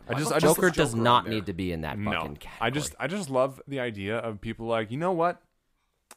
What was it? Star Wars Had great sound editing, not great mixing. Not great. Nominated for editing, not mixing. Yeah, yeah. For me, Joker, and Ad Astra do not belong in that fucking that category. I hated Ad Astra. You guys know that. Yeah. It was so boring. At the sound, sometimes it was way too loud. Like it had suffered from interstellar syndrome, where sometimes everything was way too fucking loud. Yeah. I get you're going through space and you want to have that swelling cinematic orchestra, but space is silent. And at least what do you call it? Interstellar had Koya. Yeah, true. I want 1917 to win. Yeah. It had great sound. Oh, it was spectacular. incredible. The mixing is unbelievable. That's one I would want to win. I would be cool if Once Upon a Time with like all those radio and music scenes. Yeah, for and, like, sure. just those That's little- more of an editing thing though than it is mixing. Oh yeah, I suppose. Yeah. Which it is also nominated for Yeah. sound editing. So, We might as well do sound editing and sound mixing together because like they're basically the same. There's like two differences. Ad Astra is nominated for mixing but not editing, and Star Wars is nominated for editing and not mixing. But otherwise, personally, I would vote for 1917 for both of them. I agree. Yeah. 100%. I agree. Yeah, because there's that, like we mentioned it already, there's that scene on that farm when the camera pans past the building. Yeah. And you go from not being able to hear the trucks, and then suddenly you can hear the trucks. Yeah. But just like, it's so slight. It was magnificent. I really enjoyed I that. would be cool. I would be cool if it winning both of those. Yeah, me too. Okay, now we're into film editing. Film editing. All right. Ford v Ferrari by Michael McCusker. McCusker? And from what I've understand of, he edited the crap out of that movie. Andrew Buckland. The Irishman by Thelma Schoonmaker. Jojo Rabbit by Tom Eagles. Joker by Jeff Groth. And Parasite by Jinmo Yang. I don't know. Why is... I mean, Joker was edited fine. Yeah, Even then, there were points where I thought it dragged a little bit. Yeah, I mean, I don't get why it would be nominated they're for just best. throwing it. Yeah, like there's better edited. Like Knives Out is better edited than Joker. Midsummer. Yeah, Midsummer is great. Has great editing. Yeah, fantastic. Even in, like Knives Out, like there's a point where like it's edited like a live action anime, and that is not easy to pull off. That's so true. Yeah. No, yeah, there's so many movies that have better editing than Joker. Knives Out, it's like so much more unique, and like it's not like Yeah, it has a always- style. Yeah. Oh, it's because Joker imitated the King of Comedy as best as it could. Yeah, in its editing they're. style. I'm pretty sure they're they're basically. pretty much the same. Like they're edited almost beat for beat. It's unbelievable. I don't know. I've only seen Jojo Rabbit out of all these. Me too. I've only seen Joker out of there. Oh yeah, I guess I saw Joker. JoJo, I forgot about Joker already. I guess JoJo I would be fine with, like editing the jokes together and whatnot, and like Yeah. that dialogue. That one. Editing comedy's hard. Oh, for sure. Yeah, Yeah. 'cause you got to get those I've seen that the timing. struggles of Christian trying to edit comedy. Yeah. Yeah, it's nuts. Yeah, well, because most of you know at home, we create stuff on the side. We do a lot of editing. We do a lot of film creation. If you haven't seen anything we've made, check out the Thunder Lizard Collective YouTube channel. Yeah. We'll plug it again at the end, but go there and see some of the things that we've made. If you want to watch like some really, I think they're really funny, but the John shows, they seem like they're easy to do. They are not easy to do. comedy is way harder in a lot of ways. At least for like funny people, it's easier. But like at least from my perspective, Ouch. at least from my perspective, comedy is so much harder than drama. Yeah, like 100%. in every way. Yeah, because knowing when to not say something. Yeah. Also, Yeah. even the way Taika Waititi's movies, like having to make those choices between like, oh, what do I keep in here and what do I cut? Yeah. Like, because I'm sure there are alternate takes of like certain lines or whatnot. Oh, definitely, there has to 100%. be. I don't have enough reference for this category, so I'm bowing out on that one. I've only seen Jojo Rabbit and Joker, and out of those two, I'd vote for Jojo Rabbit. Same. We're making it that we sound like we hate Joker, and like Yeah. all of us were like, it's fine. So I'm that's the starting to get thing. to a point where I'm like, I don't like it very much. I like it fine. I think that Joker is a good movie. It's not, and I know we just talk shit about the Oscars, but I don't get it. I don't understand why it's getting this much appeal. Money. Money. That's the reason. Oh, Yeah. and obnoxious people on the internet, to which to Exactly. quote Jack Nicholson from A Few Good Men, fucking people. Next up is Best International Feature Film. I think this is I one that think we should probably skip we'll that one. Skip that one. I don't think any of us have seen any Next of them. one is Best Live Action Short Film. We'll skip that one. Best Documentary Short Subject. Feature. Best Documentary Feature. Again, haven't seen any of them. And I think now we're... Oh, and Animated Shorts. Those will be the ones that we will skip. But we are in what a lot of people would consider the most important categories moving forward for the next couple minutes here. At least I say that with no disrespect. I'm not saying that these are the most important categories. These are the ones that people, general audiences, understand the most. The things that I care about the most with any film, and like this isn't me trying to shit on anybody or other aspects of a film, because so much goes into making a movie. For me, it always comes down to the script and the screenplay. Yeah, and each one of us, and a lot of our listeners and people out there, a lot of people like when movies look really good. A lot of people like when movies are performed really well. A lot of people like when movies are directed really well. Yeah, everyone has their different like perspective. Like for me, the two things that I have done the most and studied the most are writing and acting. And those are the things that I tend to pay most attention to. Whereas someone who studies cinematography is going to pay more attention to cinematography, or just like even people who don't study anything about film, they just like when things look pretty. Yeah, exactly. Or stuff like that. With my studying, it's always been the script and the direction or whatnot, because I think those are the two absolute seeds you need to make something at least salvageable. Yeah, like you can't have a movie without a script. I mean like some would argue. I mean, there's also the fact, like, again, I'm not trying to shit on any other categories or anything, but like, because there's that old saying where it's like making a movie is like making a cake, where like you could have the most amazing recipe in the world, but you could always fuck it up when you put it in the oven or when you put it together. Sure. Now we're into cinematography. Hey. So we have The Irishman, and that's Rodrigo Prieto. I probably said that wrong. I apologize. Joker, Lawrence Sher. The Lighthouse by Yaron Blaschke. I again probably butchered your name. I apologize. 1917 with Roger Deakins. Roger motherfucking Deakins. And Once Upon a Time with Robert Richardson. My first instinct is 1917. I've seen 4 of those. Nice. I will say this one thing. And this is where I'm sorry to the people who like this movie, but this is where I'm going to bitch about Joker again. Why? Especially when we had Midsommar come out this exact same year. Yeah, I know, right? Yeah. Like even Midsommar got nothing. Nothing. Not a single one. Florence Pugh got nominated for Little Women, which I haven't seen. I've heard she's fantastic in it, but I do really want to see it because I've heard she's done a really great job in that film. But holy shit, was she a powerhouse in Midsommar? She was. Like I didn't even like the movie, and her performance was my favorite performance of the year. Even the cinematography or whatnot in that movie, the way it's shot, like how it runs the risk of being overexposed, of like being horribly overexposed. But it works. It's right on the line. Yeah, because there are definitely moments where it's like, that's a little too bright, but you can still see everything. Just the fact that they're able to pull that shit off, I'm like, that deserves a nom. And I agree. Yeah. Of the ones that are nominated, the ones that I want to win are The Lighthouse and 1917. I think I've only seen clips from Lighthouse, but like it's black and white, right? Yeah, and that's fucking hard to light. It is. Like most people underestimate that, but black and white is fucking hard to light. Hey, remember when we made a black and white movie? We did. Yeah. Go us. Yeah. Even and at the time we were like, this is easy. Like it's if not you watch easy. one of Robert Rodriguez's film schools on his DVDs. He makes it very clear. He's like, if you are making a movie in black and white, you make sure you are watching it in black and white on your monitor. Oh yeah, yeah. Otherwise, you're gonna really fuck it up. And like, there's also the fact that like, as much as I'm it's kind of a toss up for me between 1917 and of Lighthouse. I mean, as much of a tour de force as 1917 is, there is a small part of me that would want it to go to the Lighthouse just because we don't typically see movies that look like that. Yeah, exactly. I think I'm gonna seek out the Lighthouse just so I can try to find it. I think you're gonna like it. I think I will too. I really do think you're gonna like it. And it's funny because we the three of us do this sometimes where we'll say, I think you're gonna hate it, or I think you're gonna love it, or I think you're gonna like it. And this one, Lucas, I'm dead serious. I think you're gonna really like it. If you're like me and you like things that are just unapologetically weird without instead of what people call weird, but it's really just normie weird. Yeah.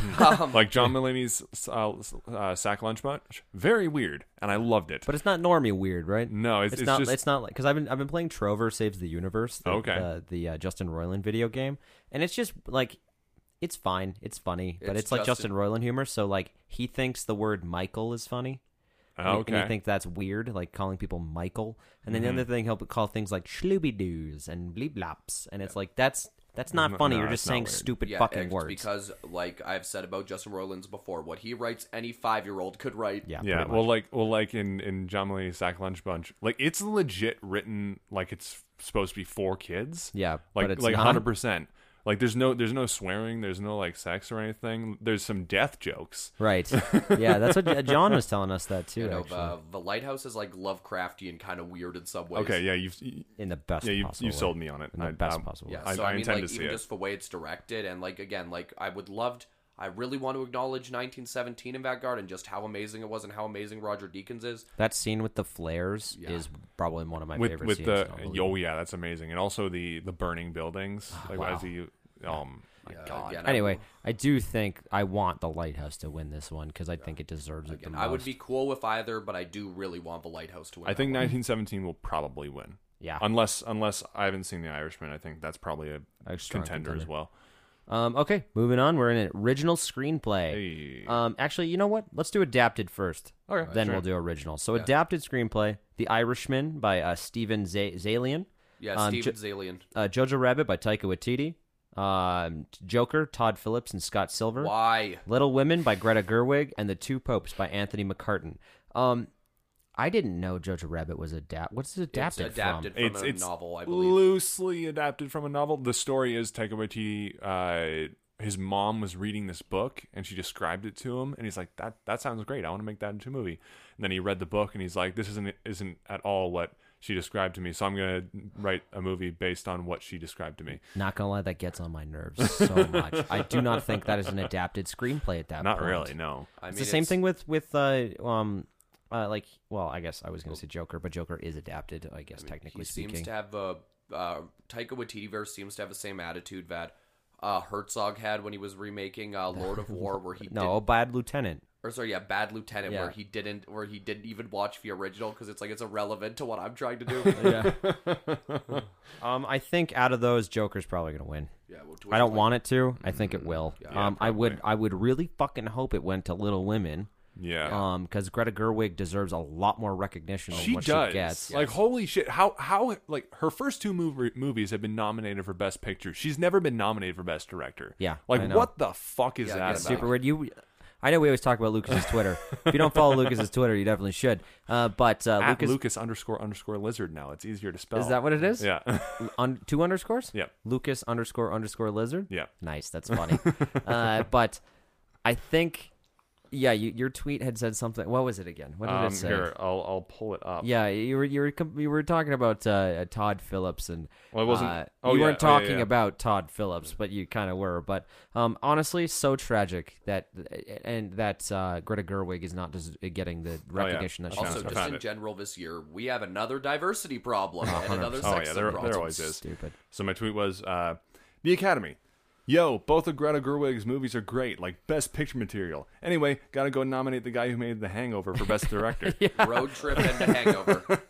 He directed a movie about Gigi Allen, who, it was his first movie, and for those of you who do not know who Gigi Allen is a total piece of shit. And I mean that in that he would literally eat his own shit. He was a punk, he's a punk. I say that I'm doing air quotes. He's a punk musician who would go on stage and cut himself and bleed on the audience and shit on stage and eat it. And then he said that how he wanted to die was he was going to try and get HIV to kill himself. Fucking Christ. Yeah, Gigi Allen's a total hell? fucking piece of shit. And what's his name? Tim Robbins? No. Todd Phillips. Tim Robbins? No, Tim Robbins is cool. Yeah. But Todd Phillips went and made the first movie he ever made was a documentary about Gigi Allen, and he said he's very proud of that film. Which, you know what? I understand that you want to bring light to maybe a person that is on the outskirts of society, but that guy did not deserve anything. Okay, that's my Gigi Allen, Todd Phillips right. Yeah, all right. So Well, for adapted screenplay, again, only seen 2 of these, so my vote doesn't really count. Yeah. But I would say Jojo Rabbit. I think Little Women probably deserves it. I haven't seen the movie, but I've heard a lot of very positive things about basically everything about it. Me too. And my response is anything but Joker. Yeah, I'd be basically happy with anything but Joker. I don't really want the 2 popes to win. I haven't seen it, but I just don't want it to win anything. It's another case of them trying to be like, look at the new cool Pope. And I'm like, the new Pope is not cool. Look how cool the Pope is. I mean, he's cooler than the last Pope, but he's not cool. But bar is so low that we consider the new Pope cool. Has the Pope seen the new Pope? Or the two popes? I don't know. Does the Pope have Twitter? He does. He has several Twitter accounts, one in every language that he speaks. What the fuck? That's wild. Yeah. Does he have like a Twitter team? I don't care. Enough about the Pope. Didn't you get blessed by the shitty Pope? I got blessed by Pope Benedict. Yeah. I was in the Vatican on his birthday, and he popped out of the Pope window and blessed everybody in the square. Popped out of the Pope window. Yeah. That's so funny. He's got a Pope mobile, Pope window, Pope hat. He should have a line, Yeah. Like Doji and Pope Ghana. Anyway, yeah, but that was the Pope who quit, so I don't think I'm blessed anymore. I was going to also... Yeah, you are no longer one with God. Also, I'm not sure if you'd agree with me on this one, Lucas, but so we have had 2 comic book movies over the years to be nominated for best adapted screenplay. One was Logan, the other was Joker. That's right. Logan deserved it. Yeah, in fact, I was actually rooting for Logan to win that year. Yeah, and actually now 2 comic book movies have been nominated for Best Picture. Yep. Yeah. Black Panther and Joker. Yeah. Okay, original screenplay. Hey, I'm gonna work up. So Parasite, Bong Joon-ho and Jin-Won Han. Once Upon a Time in Hollywood by Quentin Tarantino. 1917 by Sam Mendes and Christy Wilson Cairns. Marriage Story by Noah Baumbach, and Knives Out by Ryan Johnson. I want Knives Out to win so bad. I want Knives. It's so well written. I agree. That's the best part of it. It's the best written movie I saw last year. My favorite part about that film is that they give you all the information in the first act. They do, and yet you still don't know what's going to happen. There's also it's Chekhov's incredible guns that you completely forget about. Yeah. That's so good. Everything comes back. Everything matters. Every little moment. Ryan Johnson is so good at that. Yeah, no, even Once Upon a Time in Hollywood or whatnot plays with the expectations in a lot of ways. Yeah. There are a lot of there are 3 reverse Chekhov's guns in there. I'm not going to spoil any of them, but they set things up and it does not pay off in the way you think it's going to. Not at all. Nice. I think probably Marriage Story is probably a strong contender as well. You Again, think so? Haven't seen it, but Noah Baumbach is popular among the Oscar people. Yeah. Do you remember watching Broken Flowers? No. At State. We watched a Noah Baumbach film called Broken Flowers, and it's got Bill Murray, Tilda Swinton's there. Oh, that one. Yeah. How boring was that? It was very boring. Sorry, not talking shit about Noah Baumbach, but he also made a film called The Squid and the Whale with Jesse Eisenberg and Jeff Daniels. Yeah. That film is great. That film is really cool. That's a good movie. So, he's a hit or miss kind of guy. With Ryan Johnson, I mean, even to some people we know, this will be a big fuck you to the Last Jedi haters. Yeah. I know somebody, a friend of Christian's, who told me Ryan Johnson has no talent. I'm like, who said that? Duncan. Oh. To which I was ready to say, he probably doesn't listen to this. To which I was going to say, did somebody hit you in the head with a brick? I mean, that would explain its shape, but... Oh, sorry. That was really... I'm sorry. You need to address an apology right this second. I'm sorry. I am very sorry. Yeah. I was getting a little heated there. I don't know this person, but I'm pretty sure that was very mean. He's one of my best friends. I would love for Knives Out to win. 1917, I think, has a great script. Yeah, but it's not really for what about it is. that. But the script isn't what that movie is. 1917 is not a script movie. No, it's not. Which is fine. It's still a great movie. It's very well written for what it needs to achieve, but it's not Knives Out. Yeah, no, not even. Yeah, it doesn't have obviously, it's again, if that's the one thing where I'm I don't know why it was nominated, but again, I don't care. Yeah, so are we all At least saying... Joker wasn't. Oh no, Joker was nominated for adapted screenplay. Never mind. I think we're all agreeing that we want Knives Out to win that one. Yes. Right. For adapted, I think you said Jojo. I said Jojo Rabbit, but I hope that Little Women takes it because Greta Gerwig deserves more credit. Yes. Even though I didn't like Lady Bird. Yeah. Is it still good? It's a good movie. I understand. I know you didn't like it because you didn't like any of the characters, I think is what you did. Yeah, that was the main thing. I couldn't get into it because every character was an asshole.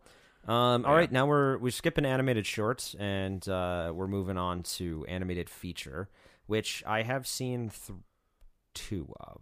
I want to see. I've only seen How to Train Your Dragon: Hidden World. Yeah, How to Train Your Dragon: The Hidden World by Dean DeBlois. DeBlois. DeBlah. I Lost My Body by Jeremy Clappin. Is that right? Klaus by Sergio Pablos. Which I've heard is good. It's really good. Yeah? I really enjoyed it. Missing Link by Chris Butler and Toy Story 4 by Josh Cooley. Because, of course, Toy Story 4 was going to get animated. I mean, it's going to win. Yeah, and it really doesn't deserve At it. least they didn't nominate Frozen 2. Yeah. I know haven't seen you're it. probably hype on How to Train Your Dragon Train, but I think Klaus is a very strong contender. And I don't definitely think How to should. Train Your Dragon's going to win. None of them have won. No. So. No, maybe this will be the one. Maybe. Who knows? But I really want Klaus to win, even though I know it's not going to. I really want to see Missing Link because I like Bigfoot and Yeti, so that'd be neat. But I want to see Klaus win because it is so damn good. Yeah, it is. Gotta watch it. The amount of work they put into it, and it shows. It's hand drawn, isn't it? Kind of. Mostly. Kind of. It's Okay. mostly hand drawn, but it's hand drawn with the assistance of computer generated graphics.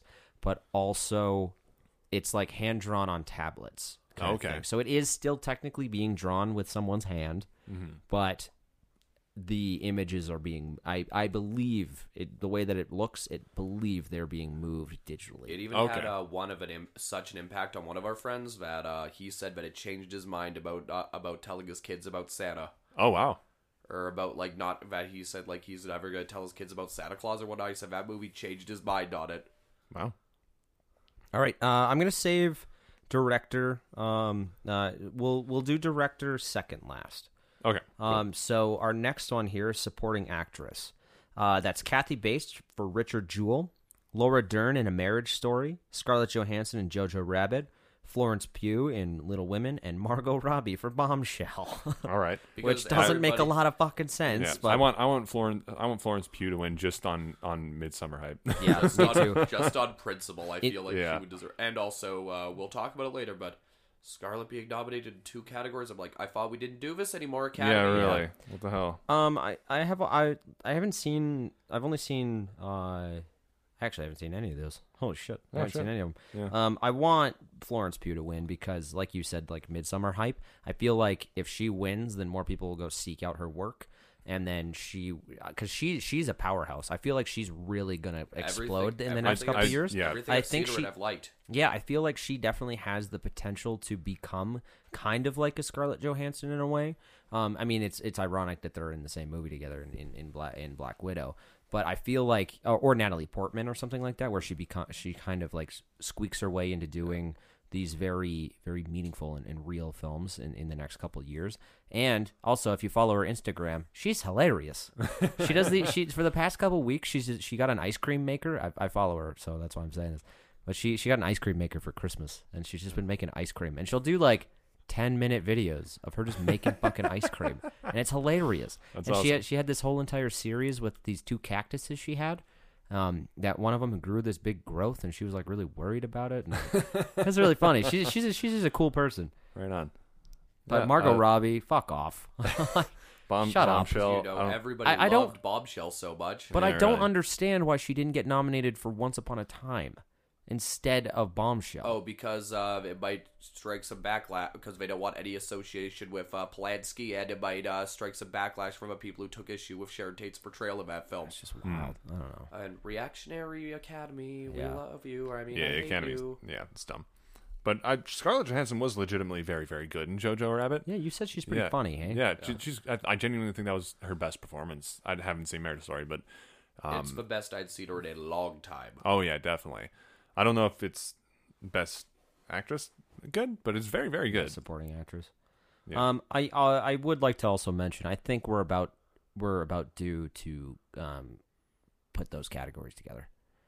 I think it's ridiculous to have Best Supporting Actress and Best Supporting Actor. Yeah, I there's think- no reason to. No, I mean, no, you not at all. 'Cause, absolutely- I mean, what about people who identify as non-binary? What about Yeah, people who are transgender? where do they go? Where do they fit in just put the Academy 2 Awards? together and just extend how many people are allowed to be nominated. and say that you are allowed to give out 2 awards. So, but then 1 year 2 men are going to win and everybody's going to be in an uproar. Yeah, So it is kind of a delicate law. I understand why they have them separated right now, but I think it is about time we put them together. yeah. and Because expand there's, it. like you said, there's no place for non-binary people. Exactly. That's stupid. Yeah, it doesn't make. I don't know. Especially there are a lot of performers that identify as non-binary. Oh yeah, it And wasn't. What what movie were they in? John Wick 3? Was it? Yeah, Asia, Kate Dillon. Yeah. Yeah. Janelle Monáe. She's an actress. They are an actress or actor, and have come out as non-binary in December. And Janelle Monáe is also a musician and all this stuff. And and where are they going to fit in? You know? Don't know. Yeah, no. This year also, I will say again, it has a diversity problem because when we get to Best Actress, there's one person who I thought got snubbed pretty hard. Yeah. On that note, that's where we're moving into supporting actor right now. Alrighty. Supporting actor. We have Tom. I haven't seen any of these movies. So. Me neither. Well, not seen one. Tom Hanks for Beautiful Day in the Neighborhood. Anthony Hopkins for The Two Popes. Al Pacino for The Irishman. Joe Pesci for The Irishman. And Brad Pitt for Once Upon a Time in Hollywood. I would really want it to go to Pitt. Yeah, me too. He's so good. It's the best I've seen Pitt in a long time. Yeah, I always forget that Brad Pitt is genuinely a good actor. He's a great actor. Because I just always think when I think Brad Pitt, I think Hollywood heartthrob, and that's kind of where it stops. He's not like that anymore. No, you know? like he's always been a very good actor. Agreed. Yeah, I mean he's probably on his A game in Once Upon a Time. In the movie he was in earlier that year at Astra, again, hate it. His performance is fantastic though. He's the only good part about that movie. But I would love it if he won for actor. Has he won Oscars in the past? I don't know. I was He's just thinking only that. won for was it for producing? And For that what? was 12 Years a Slave. Right. Yes. He was nominated, I believe, for 12 Monkeys. Oh Was he? yeah, 12 Monkeys is not going to win Oscars. This is funny. I have my computer open. I googled Brad Pitt Oscars. First thing that pops up. Chris Pratt, Wikipedia? What? No. Because what I I was didn't looking write for. I wrote Brad Pratt. Oh, Oops. whoopsie. Yeah, All no, right. I mean, like, just like he has so many subtleties in his performance or whatnot, So- he also feels like a part of that time period. Liam, Brad Pitt has been nominated for 12 Monkeys, The Curious Case of Benjamin Button, Moneyball, Best Picture for Moneyball as well, and Once Upon a Time in Hollywood, and the 12 Years a Slave. Yeah, I would really want this one to be Pitt's year. Yeah, I think he deserves one. I'd say so. Yeah. I agree. Because the only one he's won is 12 Years a Slave, nominated for everything else. That's wild. I think I would love to see him win. That would be great. He's been in the industry for such a long time and always been solidly very good. Yeah. I want to move on. Yeah, sure. Lead actress, Cynthia Erivo, for Harriet. I don't even know what that movie is. I assume it's Harriet Tubman. Oh, yes. I didn't even know a Harriet Tubman movie came I out. did know that it came out. It yes. was a festival film that did pretty well there, but I don't think it got enough attention to get a full wide release. I see. Scarlett Johansson, Marriage Story. Saoirse Ronan for Little Women. Charlize Theron for Bombshell. Why? Why? Renee Zellweger for Judy. Okay, so Lupita Nyong'o got snubbed. Totally. For Us. Oh, Okay. I haven't seen Us. For also, it's the same. I don't know. It's the same way. What do you call it? Not Florence Pugh. Hereditary. Toni Collette got snubbed for Hereditary. yeah, but then you're not going to nominate a horror film for a lead actor? Again, yeah. Lead because, actress? Not going to happen. Yeah, no, because Lupita Nyong'o is always like a powerhouse performer. She is so fucking She's good. incredible. Yeah, and I'm pretty sure she's dating Janelle Monáe. and in Us, she has to play two roles. Number one, and just the way how she's able to properly distinguish them and carry herself, and like just the subtleties to her performance, going from being fucking scary to like just to being a scared mother trying to care for her husband and kids. Yeah, yo, I think she got snubbed hard. Yeah, everything she's in, even when she's Maz Kanata in Star Wars, she's just so good. Those butthole eyes. Yeah. Just get me going.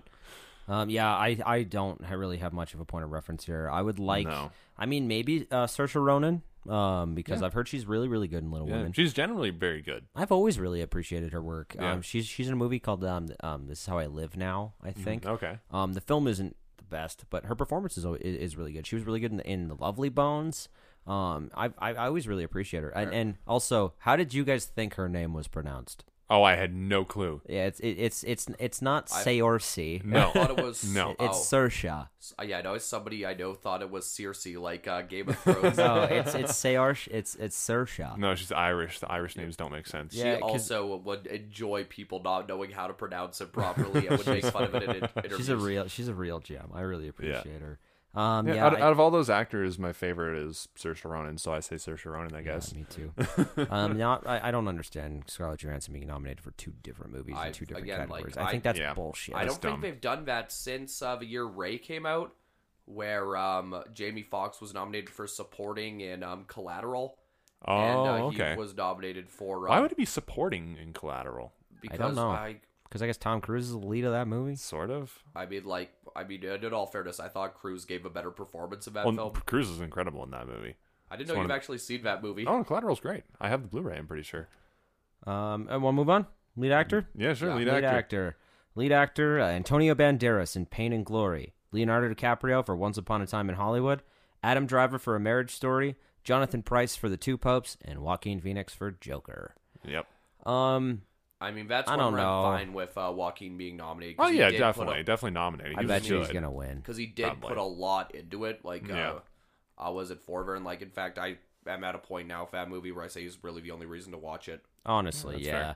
I think he's going to win. I don't want him to, just because I feel like they're going to give it to him, and it's going to be like a passing the torch off kind of thing from Heath Ledger to him. I don't know. It rubs me the wrong way. Yeah, I think, I don't know. Joaquin Phoenix has had so many better performances. He should have. Did he win? He didn't win for Her. No, he wasn't even nominated. That's bullshit right there. But, yeah, I agree. I'd like to see Adam. I haven't seen Marriage Story, but I think Adam Driver is such a powerful actor. I'd love to see him win something. Going from Kylo Ren to doing like Logan Lucky, and then going and doing Marriage Story and doing all this stuff. Black Klansman. Yeah, exactly. Like, he's the best part of Rise of Skywalker. I always thought he was English, eh? Oh yeah, he's not English. No, he's American. Yeah. He also went from serving in the army to becoming an actor. Yeah, that's probably why he's got a good intensity about him. That great TED Talk where he talks about that actually. Oh, right on. I don't know how I feel about this. This one I'm really iffy on. I don't feel very good about. Again, how do you guys feel about Leo's performance in Once Upon a Time? He does a great job, but Brad Pitt's better. Yeah, again, Leo's really good, but it's just kind of like another thing where we're like, it's Leo DiCaprio. Yeah, I don't know. He's just kind of being him. Like Leo DiCaprio's fine. Yeah. He's good. He's not bad. He's never bad. But he's never bad. Yeah. But he's never been great either. I think his best. I do kind of disagree. His best performance, I think, has never been nominated. That's Calvin Candy.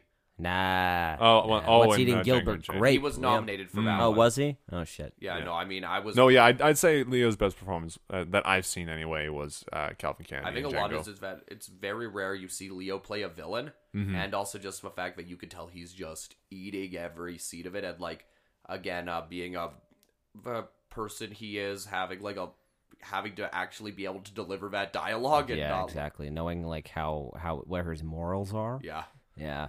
All right, I guess best director. Martin Scorsese for The Irishman, Todd Phillips for Joker, Sam Mendes for 1917, Quentin Tarantino for Once Upon a Time in Hollywood, and Bong Joon-ho for Parasite. Scorsese has enough Oscars. Fuck off. Yeah, you don't need any more. You made a Netflix movie, you fuck. And again, that would just inflate his ego way too much. Honestly, the fact that he made a movie for Netflix is bitching about superhero movies, and if he does win, it's going to be like, no, you're pumping your tires too much. Fuck off. Fuck you. I mean, I like Scorsese. I'm not going to lie. No, he's a good director. I like a lot of Scorsese movies, but I feel like a lot of his criticisms with the film industry are very unfounded. I think Quentin's are a lot more fair, like just tried to make film and movie theaters obsolete or whatnot. Yeah. Yeah, no, I think he's a lot more just in having, like, I suppose some holier-than-thou opinions about the film industry, but again, like, his, I'd argue, are a lot more not unfounded. Yeah. Todd Phillips does not deserve to be in this category. No, whatsoever. not even close. Like you said, Greta Gerwig should have been in. Yeah, Greta Gerwig should have been nominated. Fucking Jordan Peele, even. Jordan Peele, Ryan Johnson. Ryan Johnson, yeah. So, like, we just named off the top of our heads 3 different directors who deserve that place more. Significantly more, yeah. I mean, it's cool seeing Bong Joon-ho in there. I'd like to see Parasite. I've heard it's really good. Me too. It's got 99%. You know, on almost everything. One of my friends saw it and she loved it. Oh, Is that Kate? Kate saw it? Yeah, Kate absolutely loved it. But she's also a fan of most of Bong Joon-ho's films. He's done The Host, Snowpiercer, Okja. Oh, he did. Okay, Snowpiercer was good. Yeah, the Willy Wonka sequel or prequel. Yeah. As I've heard. But I think of the people that I would see maybe winning, Tarantino would be cool if he won. Has Tarantino ever won Best Director? No. No, I don't believe No, so. I feel like they might give it to him this year. Yeah, or they'll wait until he makes his 10th film and then they'll give it to him. Yeah. Then. Which is It'll be like what happened with John Wayne, where like he got the Oscar for True Grit literally because of how much he contributed to the golden age of Hollywood. Yeah. Yeah, it's ridiculous. Sam Mendes would be kind of cool winning there. I think out of the ones I've seen there, again, only Joker in 1917. 1917 is the best directed. Yeah, I think it's the best directed movie of 2019 in my opinion. It's the best directed movie of 1917. Yeah, I think 1917 either would out of the Oscars it deserved. Liam most. stretched. He didn't have a bug bite him. Sorry. yeah. The movies that I think deserve the most, or what the Oscars that I thought 1917 deserved the most, I thought were either for cinematography or for direction. Yeah. Yeah. So if it won director, I would be completely cool with it. Me too. All right, best And picture, guys. Best picture. Let's get into it. I've seen. Oh, sorry, I three wanted of to mention these. one more thing. Oh, yeah, go ahead. Actor. Going back to actor because I forgot.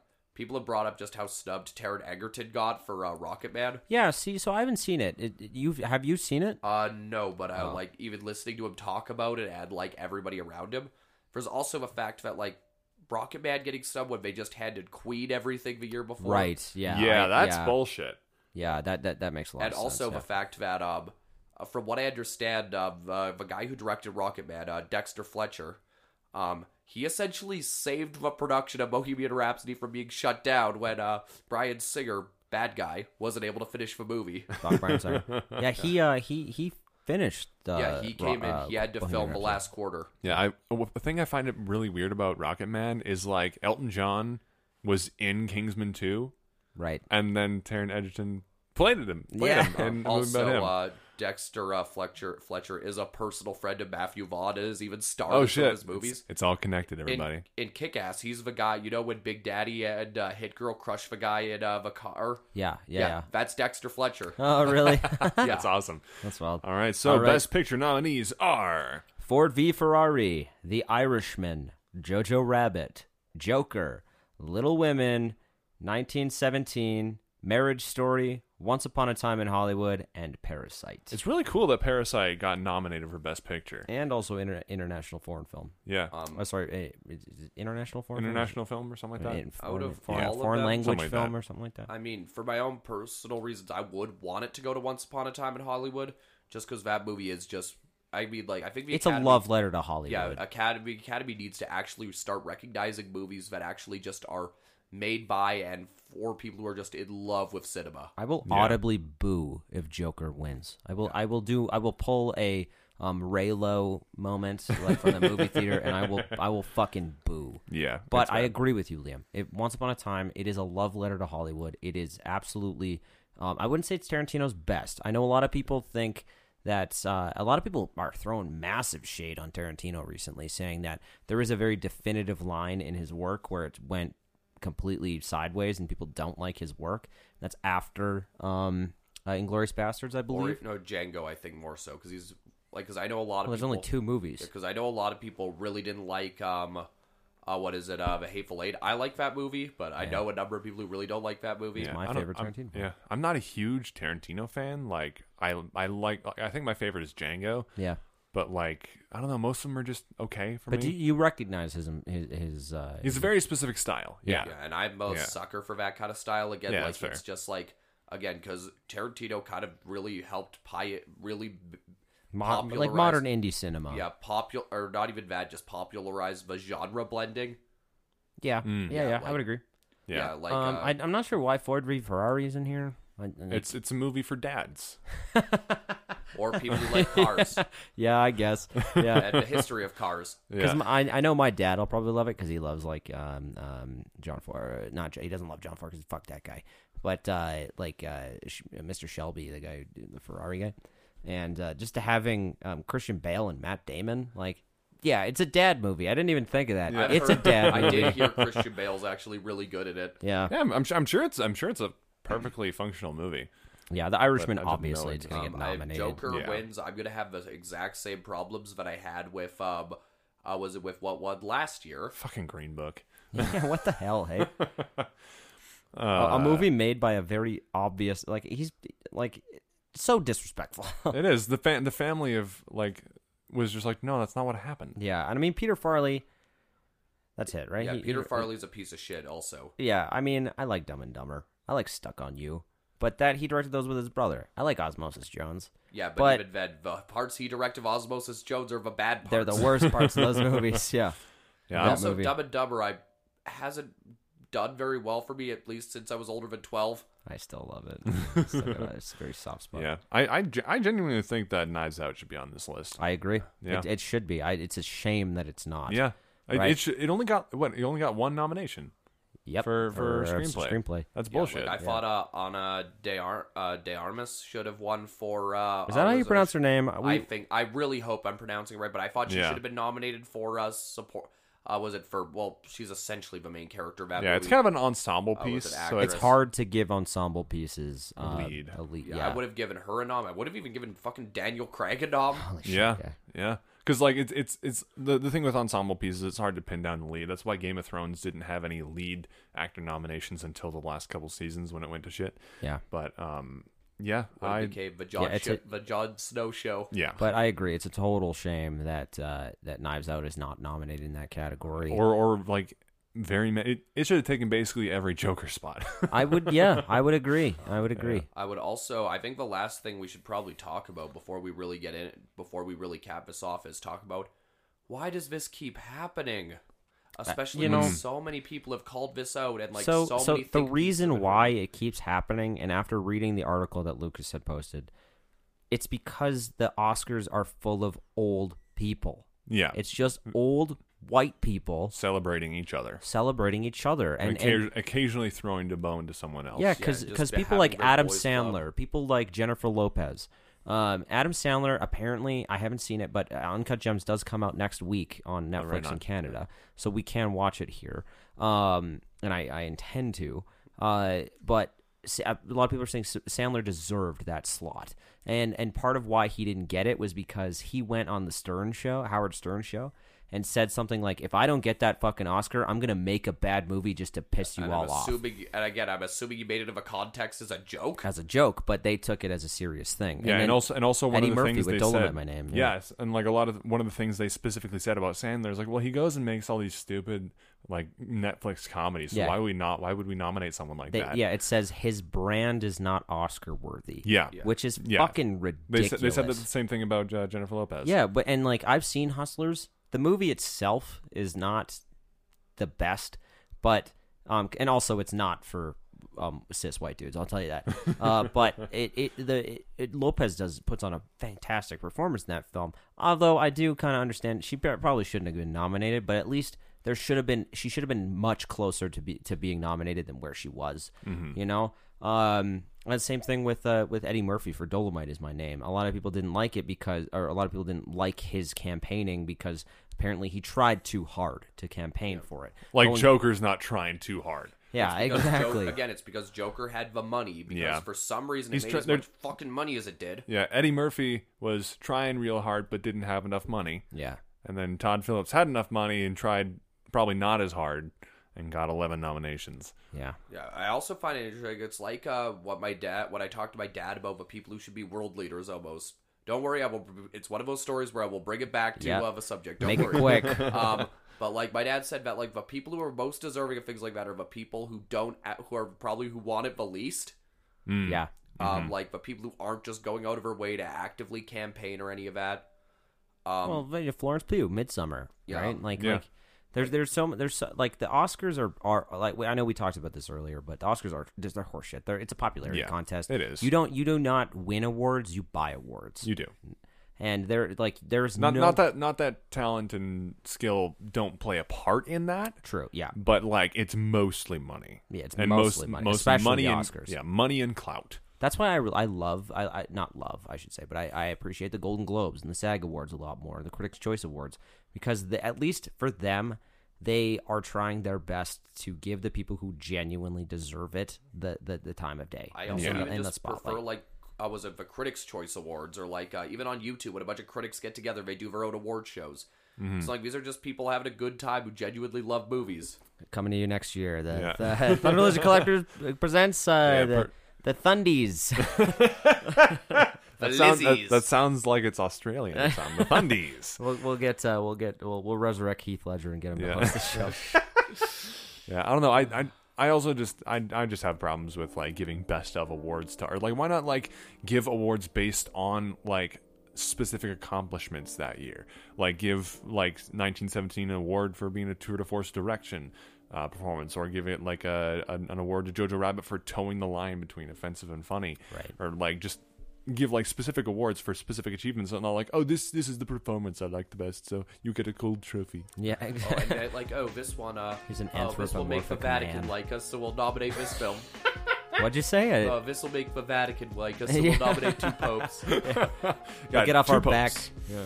Well, let's give it to Argo because, we can make the argument that it's really is showing the importance of film, but it's also just we could use it as a way to get funding from the Republican Party at the Iraq War. Yeah. So that's our breakdown of the Oscars, which I think I'm gonna put this episode on February 7th. So if you're hearing this now, the Oscars are in 2 days.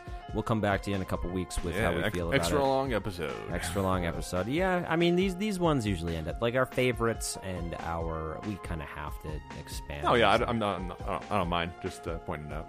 I don't have a problem either. Manos, I know you're listening, and you're gonna send me a message and say, thank you for making an extra long episode. So you're welcome. Manos is my brother-in-law. There you go. Yeah. Essentially, I don't know how Danny's gonna feel about me. Anyway, so that's been our conversation about the Oscars. We're gonna take another quick little break, and we'll be right back with a fun little game.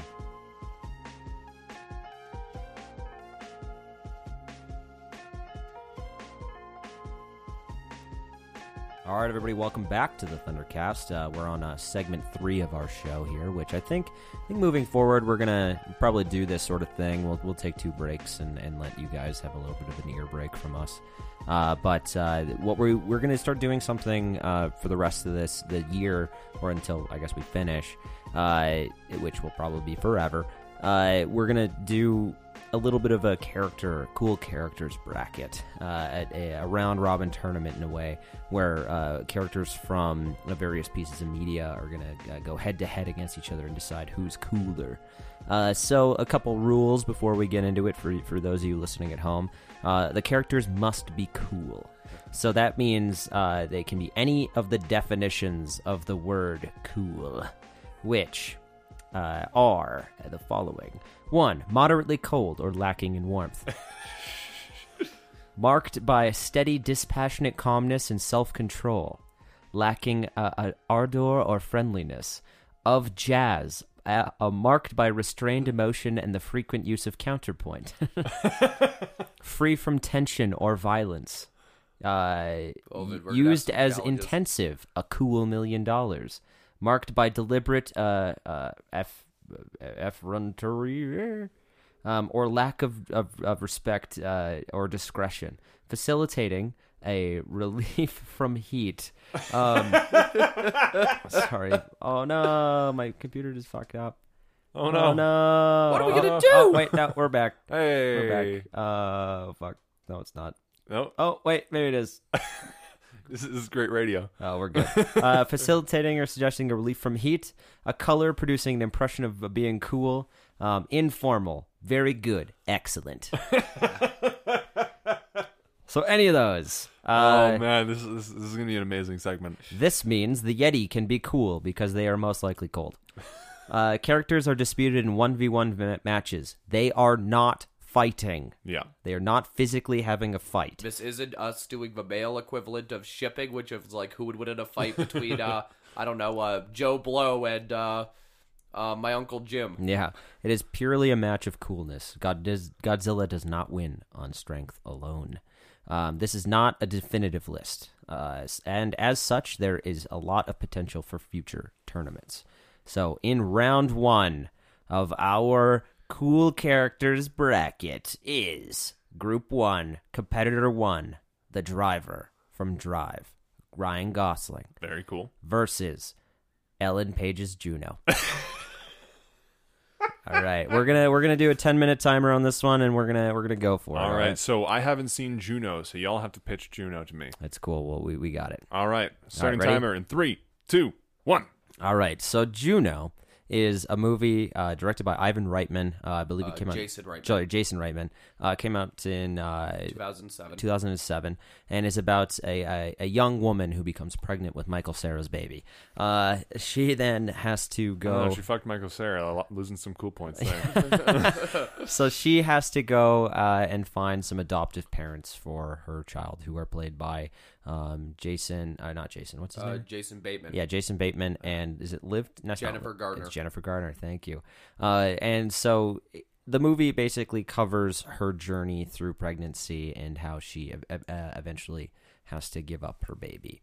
Now, the reasons why I had put Juno on the list were because Juno is just she in the movie she plays guitar. She's really quick-witted. She's sarcastic. A little too quirky for her own good. Yeah, at times, and really just carries herself in such a positive way that it's easy to like her. Right? It's easy to like her, and it's easy to understand her situation and why things are going the way that they are for her. One thing I will say that's cool about her right off the back, and if it says anything about my social politics, is that, like, I'm an adamant believer on, like, if you get pregnant or whatnot, you have no obligation to keep that child if you don't believe you need to. Right. So there is a part of me that does find it kind of admirable when somebody does go through with it.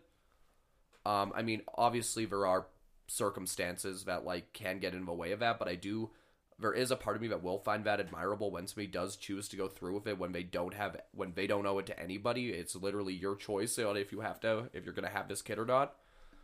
Yeah, for sure. Yeah, and that's why that movie works so well, is that it's so pro-choice. I mean, it is a bit of a shame that it has kind of become a bit of a right-wing talking point for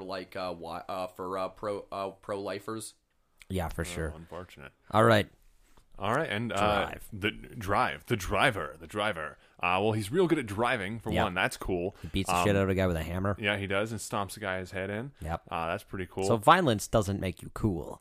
It's why you're committing the violence that makes you cool. He's doing that to protect the woman he loves. Carey Mulligan, I believe, Carey right? Mulligan, yeah. Keep in mind, Drive is a movie I have not seen in a long time. Yeah, but I mean, we can all say we know he's cool. Oh yeah, he's cool because like he's very calm. He's very collected. He doesn't say more than he needs to. Right, which is the opposite of Juno. Juno sometimes says too much, but in saying too much, she is really revealing a lot about what it means, the pressures of young adulthood and the pressures that the world kind of puts on you. Right, the driver kind of does the same, but with less words. Right, which I do find part of me and my own sensibilities. I do find kind of cool, where they're just like a person, a few words, and like there's a mystery around that. I have my limits with that. I'm looking at you, Michael Keaton's Batman, but so. In terms of the other definitions of cool, Juno does take place over the course of 9 months, obviously, because that's a pregnancy, and a little bit after that. So we do see winter, and we do see fall, and she does wear a coat. And the driver's always wearing a jacket, so he's never really cold. Exactly. So, but the scorpion on the back is from the desert, so that's not really cold either. But scorpions are cool. Scorpions are fucking cool. Yeah. But some would argue that being cool part of being cool is being a hot man in the literal sense. That's true. A lot of women find Ryan Gosling. Ryan Gosling's a very man. good-looking man. He's very handsome. Yeah. For those of you who haven't seen what our faces actually look like, one of us looks a lot like Ryan Gosling. One of us looks like a lot like Ryan Seacrest. Yeah. And who was the other? Ryan Reynolds. Ryan Reynolds, yeah. We're all Ryans. Yeah, we are Ryan. I thought I was a Wyatt. No. Well, I mean, yeah, in what you actually look like, you look like Wyatt Russell. But, I feel, okay, I don't really know exactly how these two would end up in the same room as each other. Like Juno would be talking a lot, and the driver would just not be talking at all. Yeah, probably. Oh, I was gonna say a bad joke. Bad joke. I'm not doing it. Nope. Not doing all it. right, bailing. I'll save it for after when I can offend these two. Yeah. I think because the driver does a lot of stuff in that film that is pretty deplorable. He murders several people as far as I remember. Yeah. And is just, but at the same time is doing it for some of the right reasons. You know, he's trying to protect Carey Mulligan's character, and he's trying to protect her kid, and trying to build a life for himself that isn't what he has already. He's a getaway driver, and he wants to get out. Yeah. I also am a fan of characters who do like things that can be considered questionable or whatnot, but they have a very strong moral center or whatnot. Yeah. On like what they need to do or whatnot. And both Juno and the driver, I guess, kind of fit that in some way. Though Juno doesn't really, to break her convictions a whole lot, but no, not really. Moral center. No, well, she pretty much stands for her own morals and her own values throughout the entire film. Like, there's even that bit where J.K. Simmons is like, "I'm really disappointed in you," and she's like, "Well, this is me." Like, she has that line where she's like, "Well, this is just who I am, and if you don't like it, then I guess this isn't gonna work." But then the rest of the movie, J.K. Simmons is totally fucking. He's a cool guy. I mean, she doesn't have any like things where she does any, like, from what I can recall, any morally things that could be considered from an outsider's view, like morally despicable. Yeah, no, I guess not. I mean, if you're a pro-lifer, then she's the best for you. Love her. But if you're a pro-choicer, you probably don't. Not a big fan. I mean, well, maybe because it was her choice. Right? Being mature enough to know that you're not going to be able to raise this baby is a cool thing. Yeah, exactly. Like knowing what is best for someone else, right? And even so much so that in the film, that spoilers to you, Lucas, the movie is quite old at this point. But she does. Jason Bateman and Jennifer Garner's characters split up in the movie.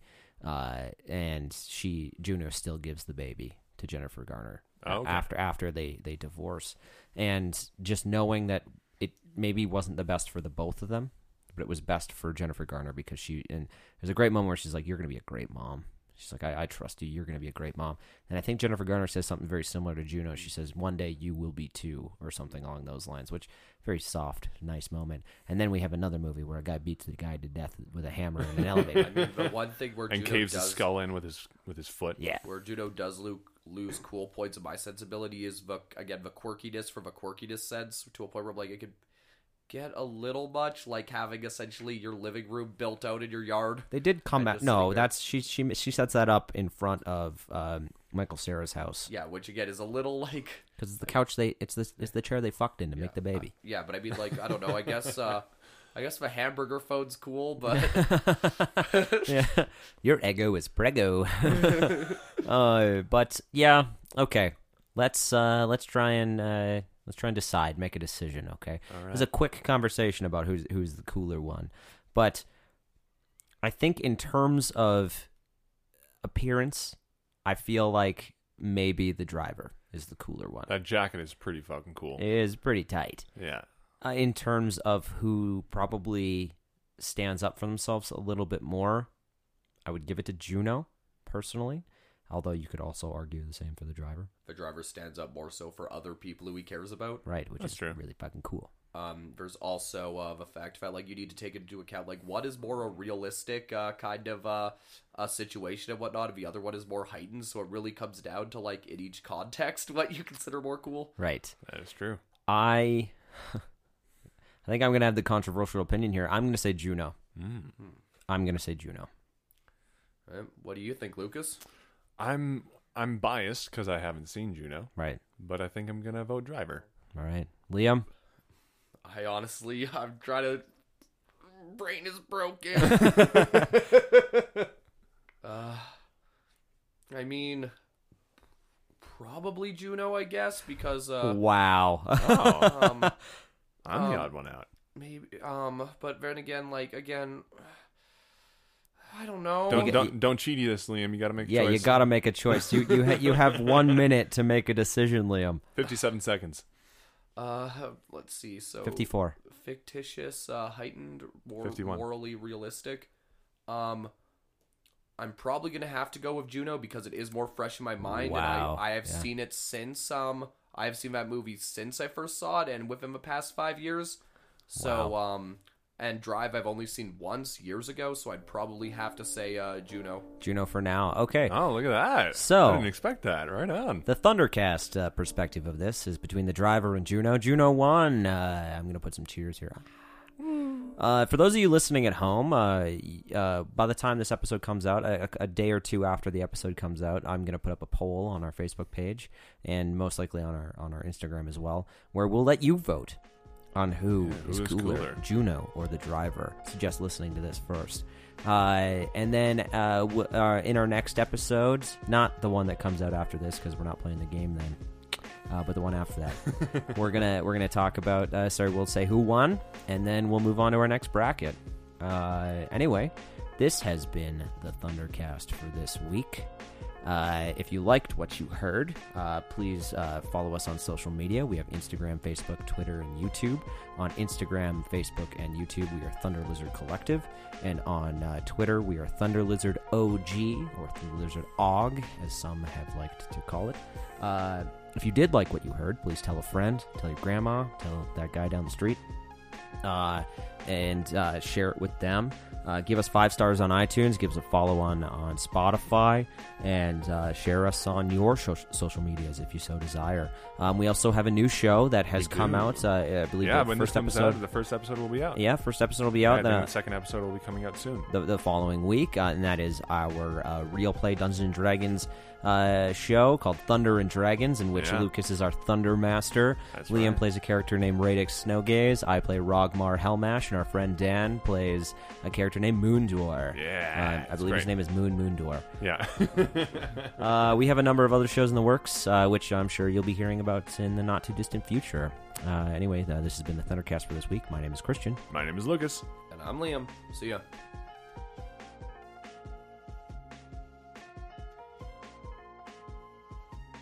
Can I spoil it? Yeah, I think. I don't know. You know what? We should Everybody's let's make already seen it let's and make a raves new about it all the rule. Okay, new rule. If it comes out on home video, I think we can spoil it. Okay, yeah, it is. I rented it, so It is on VOD at least. Yeah, at so least. we can. Spoilers if you haven't seen Joker. spoilers for Joker. I don't understand why he killed his mom.